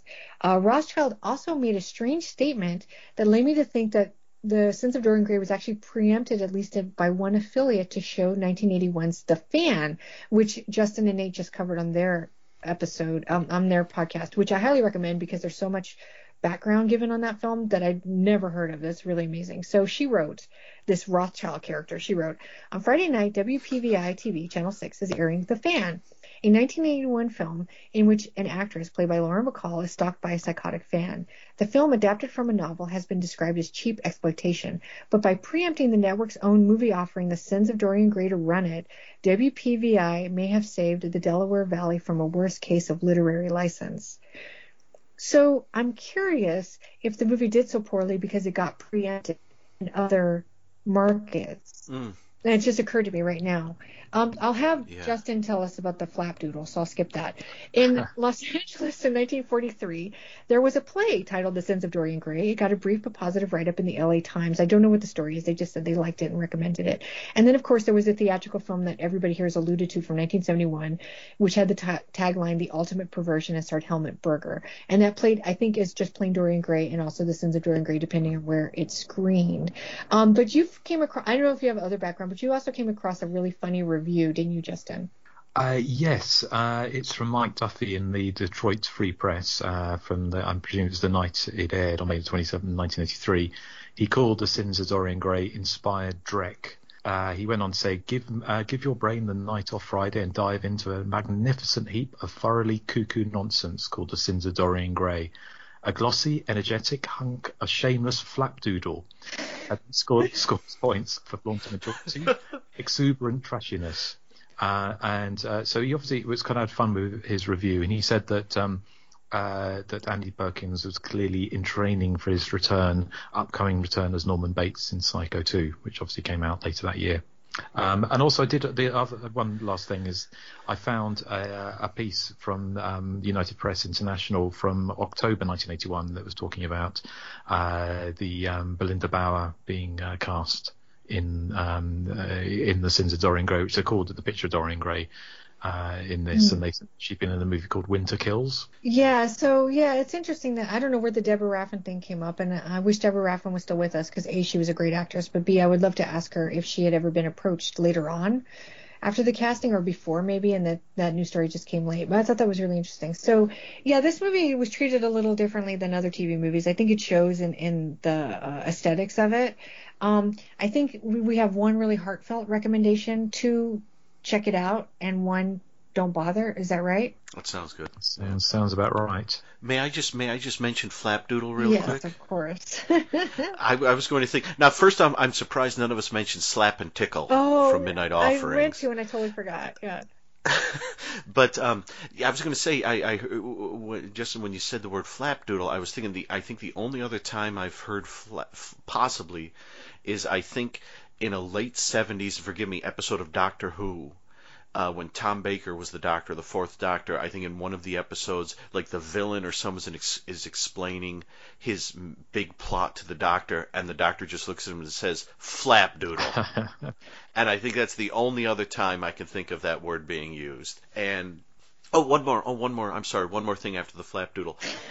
What I just realized, what was interesting about one of the things about Sins of Dorian Gray is that for the whole the 20 years she's doing the modeling, it's always her face, and there's never a point where she's in like a really short skirt or she's in a bikini. Because I was thinking of Connie Sellecca in Bermuda Depths, and I was just thinking there's never a point where they sort of stare at there are pictures of her in like a bikini or something like that. It's just always her face. I don't know if that means anything. I mean, I guess the face is what changes in the film, but surely that might have come up too, but they never do that throughout the film. She's always in long dresses or big fur coats, and it's always her face. They never sort of objectify her body, which you think, I mean, I don't mean to sound like a perv, but would you think if she's supposed to be this absolutely beautiful being who never ages, that might come into it too. But I just thought of that when you mentioned Connie. The only time I can think of them showing anything that's even remotely like skin is when she's bitching to the makeup lady when she fires her. She's got this blue top on that's cut down the back. You can kind of see a part of her back, the way that. Oh yes. And that's the only time I can remember, and I think that's why I even remembered, is because I noticed that's the only time we saw anything aside on her body. She's wrapped up. Yeah, that's really interesting. Yeah. No, I never thought. Okay, so there's a dissertation coming on this movie. Definitely. It's coming. Definitely. All right, just to warn everybody. So that was The Sins of Dorian Gray. Let me just read this one piece of feedback we got real quick, and then we will promote some stuff, and then we will let everybody go. So we heard from my friend Chad. So he wrote, good afternoon. This is Chad Williamson, and he's speaking to me here. We've chatted before about Dallas and Cruising to Terror.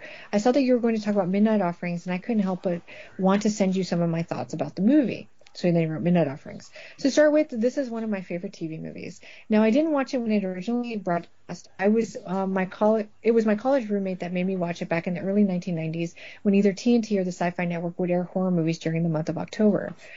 That's how I also got to see This House Possessed and The House That Would Not Die, thanks local cable network provider.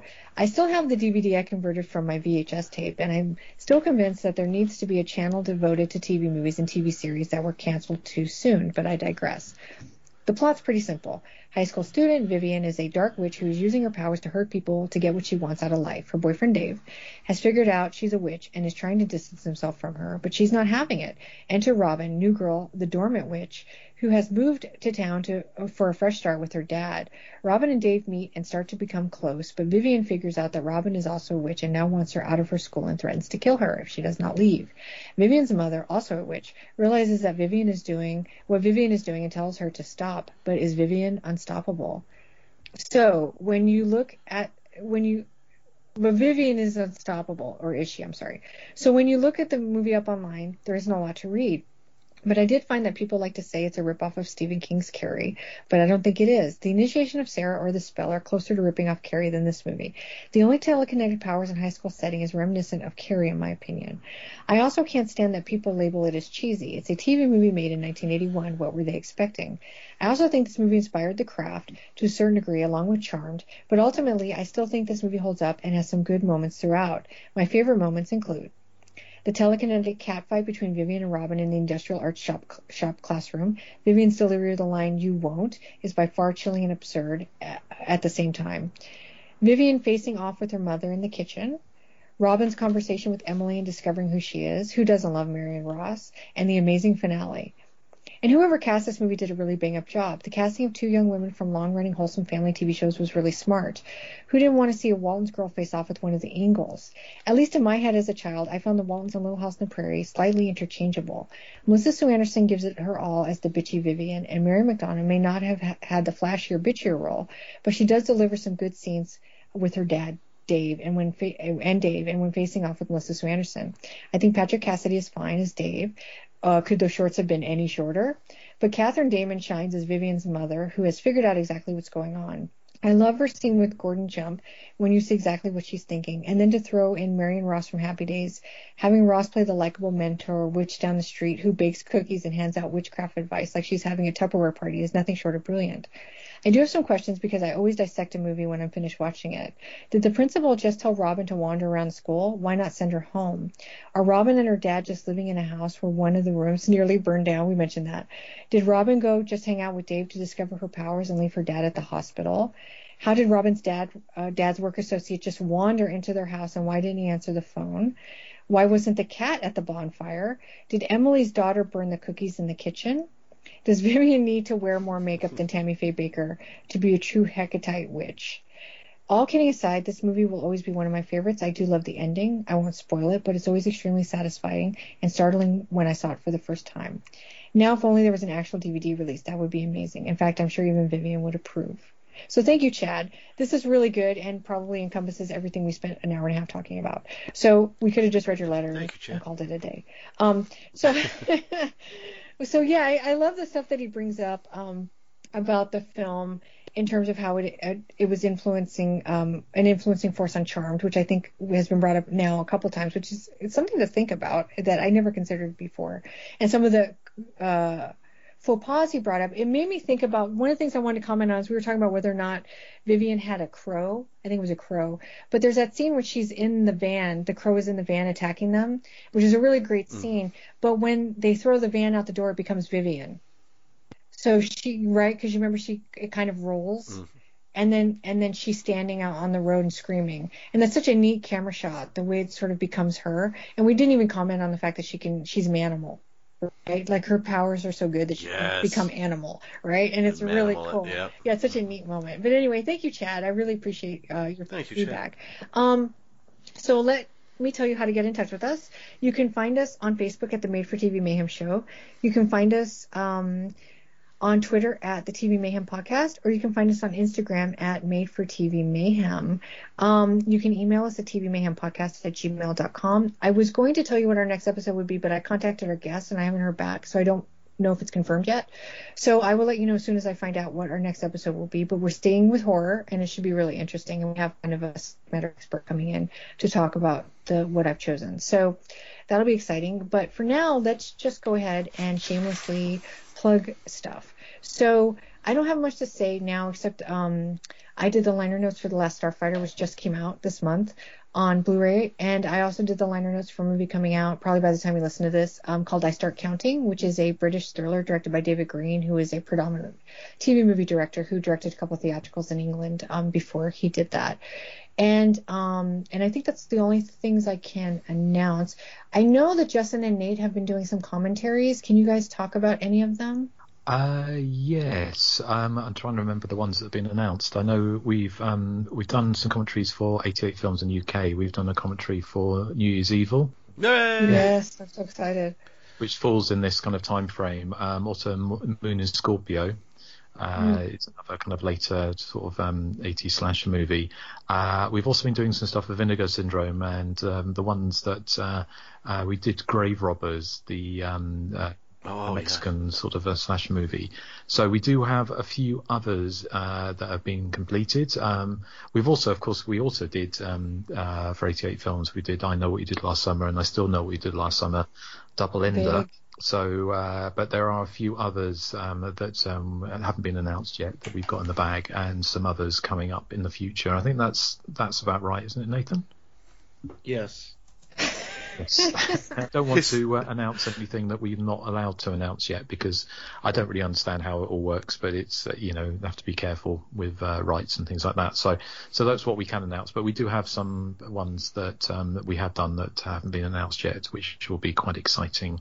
Some that have never been on Blu-ray or any digital release in the United States, I think. So that should be that'll be exciting. Yay. Dan, what do you have going on? Well, you can always go over to my my eventuallysupertrain.blogspot.com, and Eventually Supertrain, we are on, I think episode 97 is about to go up, and we're still talking about Tim Turner, the great Tim Turner, and myself are talking about Nero Wolfe. I'm talking about the David Lynch Mark Frost show on the air, and Kristen Hawes, aka Kiki Wrights, and myself are talking Automan. I'm some distance into Rockin' All Week with You, Happy Days podcast season 4, wow. And I am about to begin my next minute by minute podcast, which is going to be another double feature.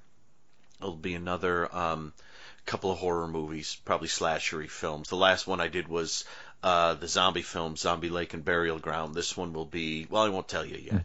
And I just realized that New Year's Evil is directed by the guy who directed Three-Way Weekend, which everyone should go see, maybe.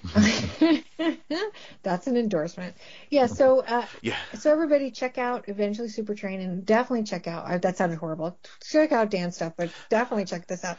So we do check out The Hysteria Continues, and obviously your website, The Hysteria Lives, which is incredible, and you still update and still add all kinds of neat stuff to it. And like you're like me, like you're a deep diver in the slasher world, whereas I'm so much with the TV world. And so like if anybody's listening and they haven't heard it, you need to check it out. They're both are wonderful. And so Justin, thank you so much for coming on. And thank you, Justin. I can't believe I held off on the marriage proposals for this long. So I'm just going to ask right here, just think it over. Just think it over. Set the date. Oh my God. I can't, because I'm already married. It's unfortunate we have to remain star-crossed non-lovers for a little while. Well, there's still some romance in it, so I'll take it for right now. Well, unless you now. Dorian Gray and hire a hitman, and that's the only solution I can see. Why are you giving me? I might do like The Fan and just try to annihilate everybody in your life. I could do that. So expect some letters in the mail soon. Is all I'm saying. Okay, I shall look out for that. Okay. Mind you, it'll take about 5 minutes to get here if by our postal service and the United States Postal Service. I think any letters you send will probably turn up. It's probably best to throw it in the ocean in a bottle. Get here quick. Yeah, I might do that. And I don't know why, but when I talk about like The Fan, all I can think about is that scene where he goes to the gay bar and picks up that guy and then kills him and sets him on fire. And I don't know why I would do that for you, because I guess I would fake my death. I'm like, I'm trying to figure out how I can.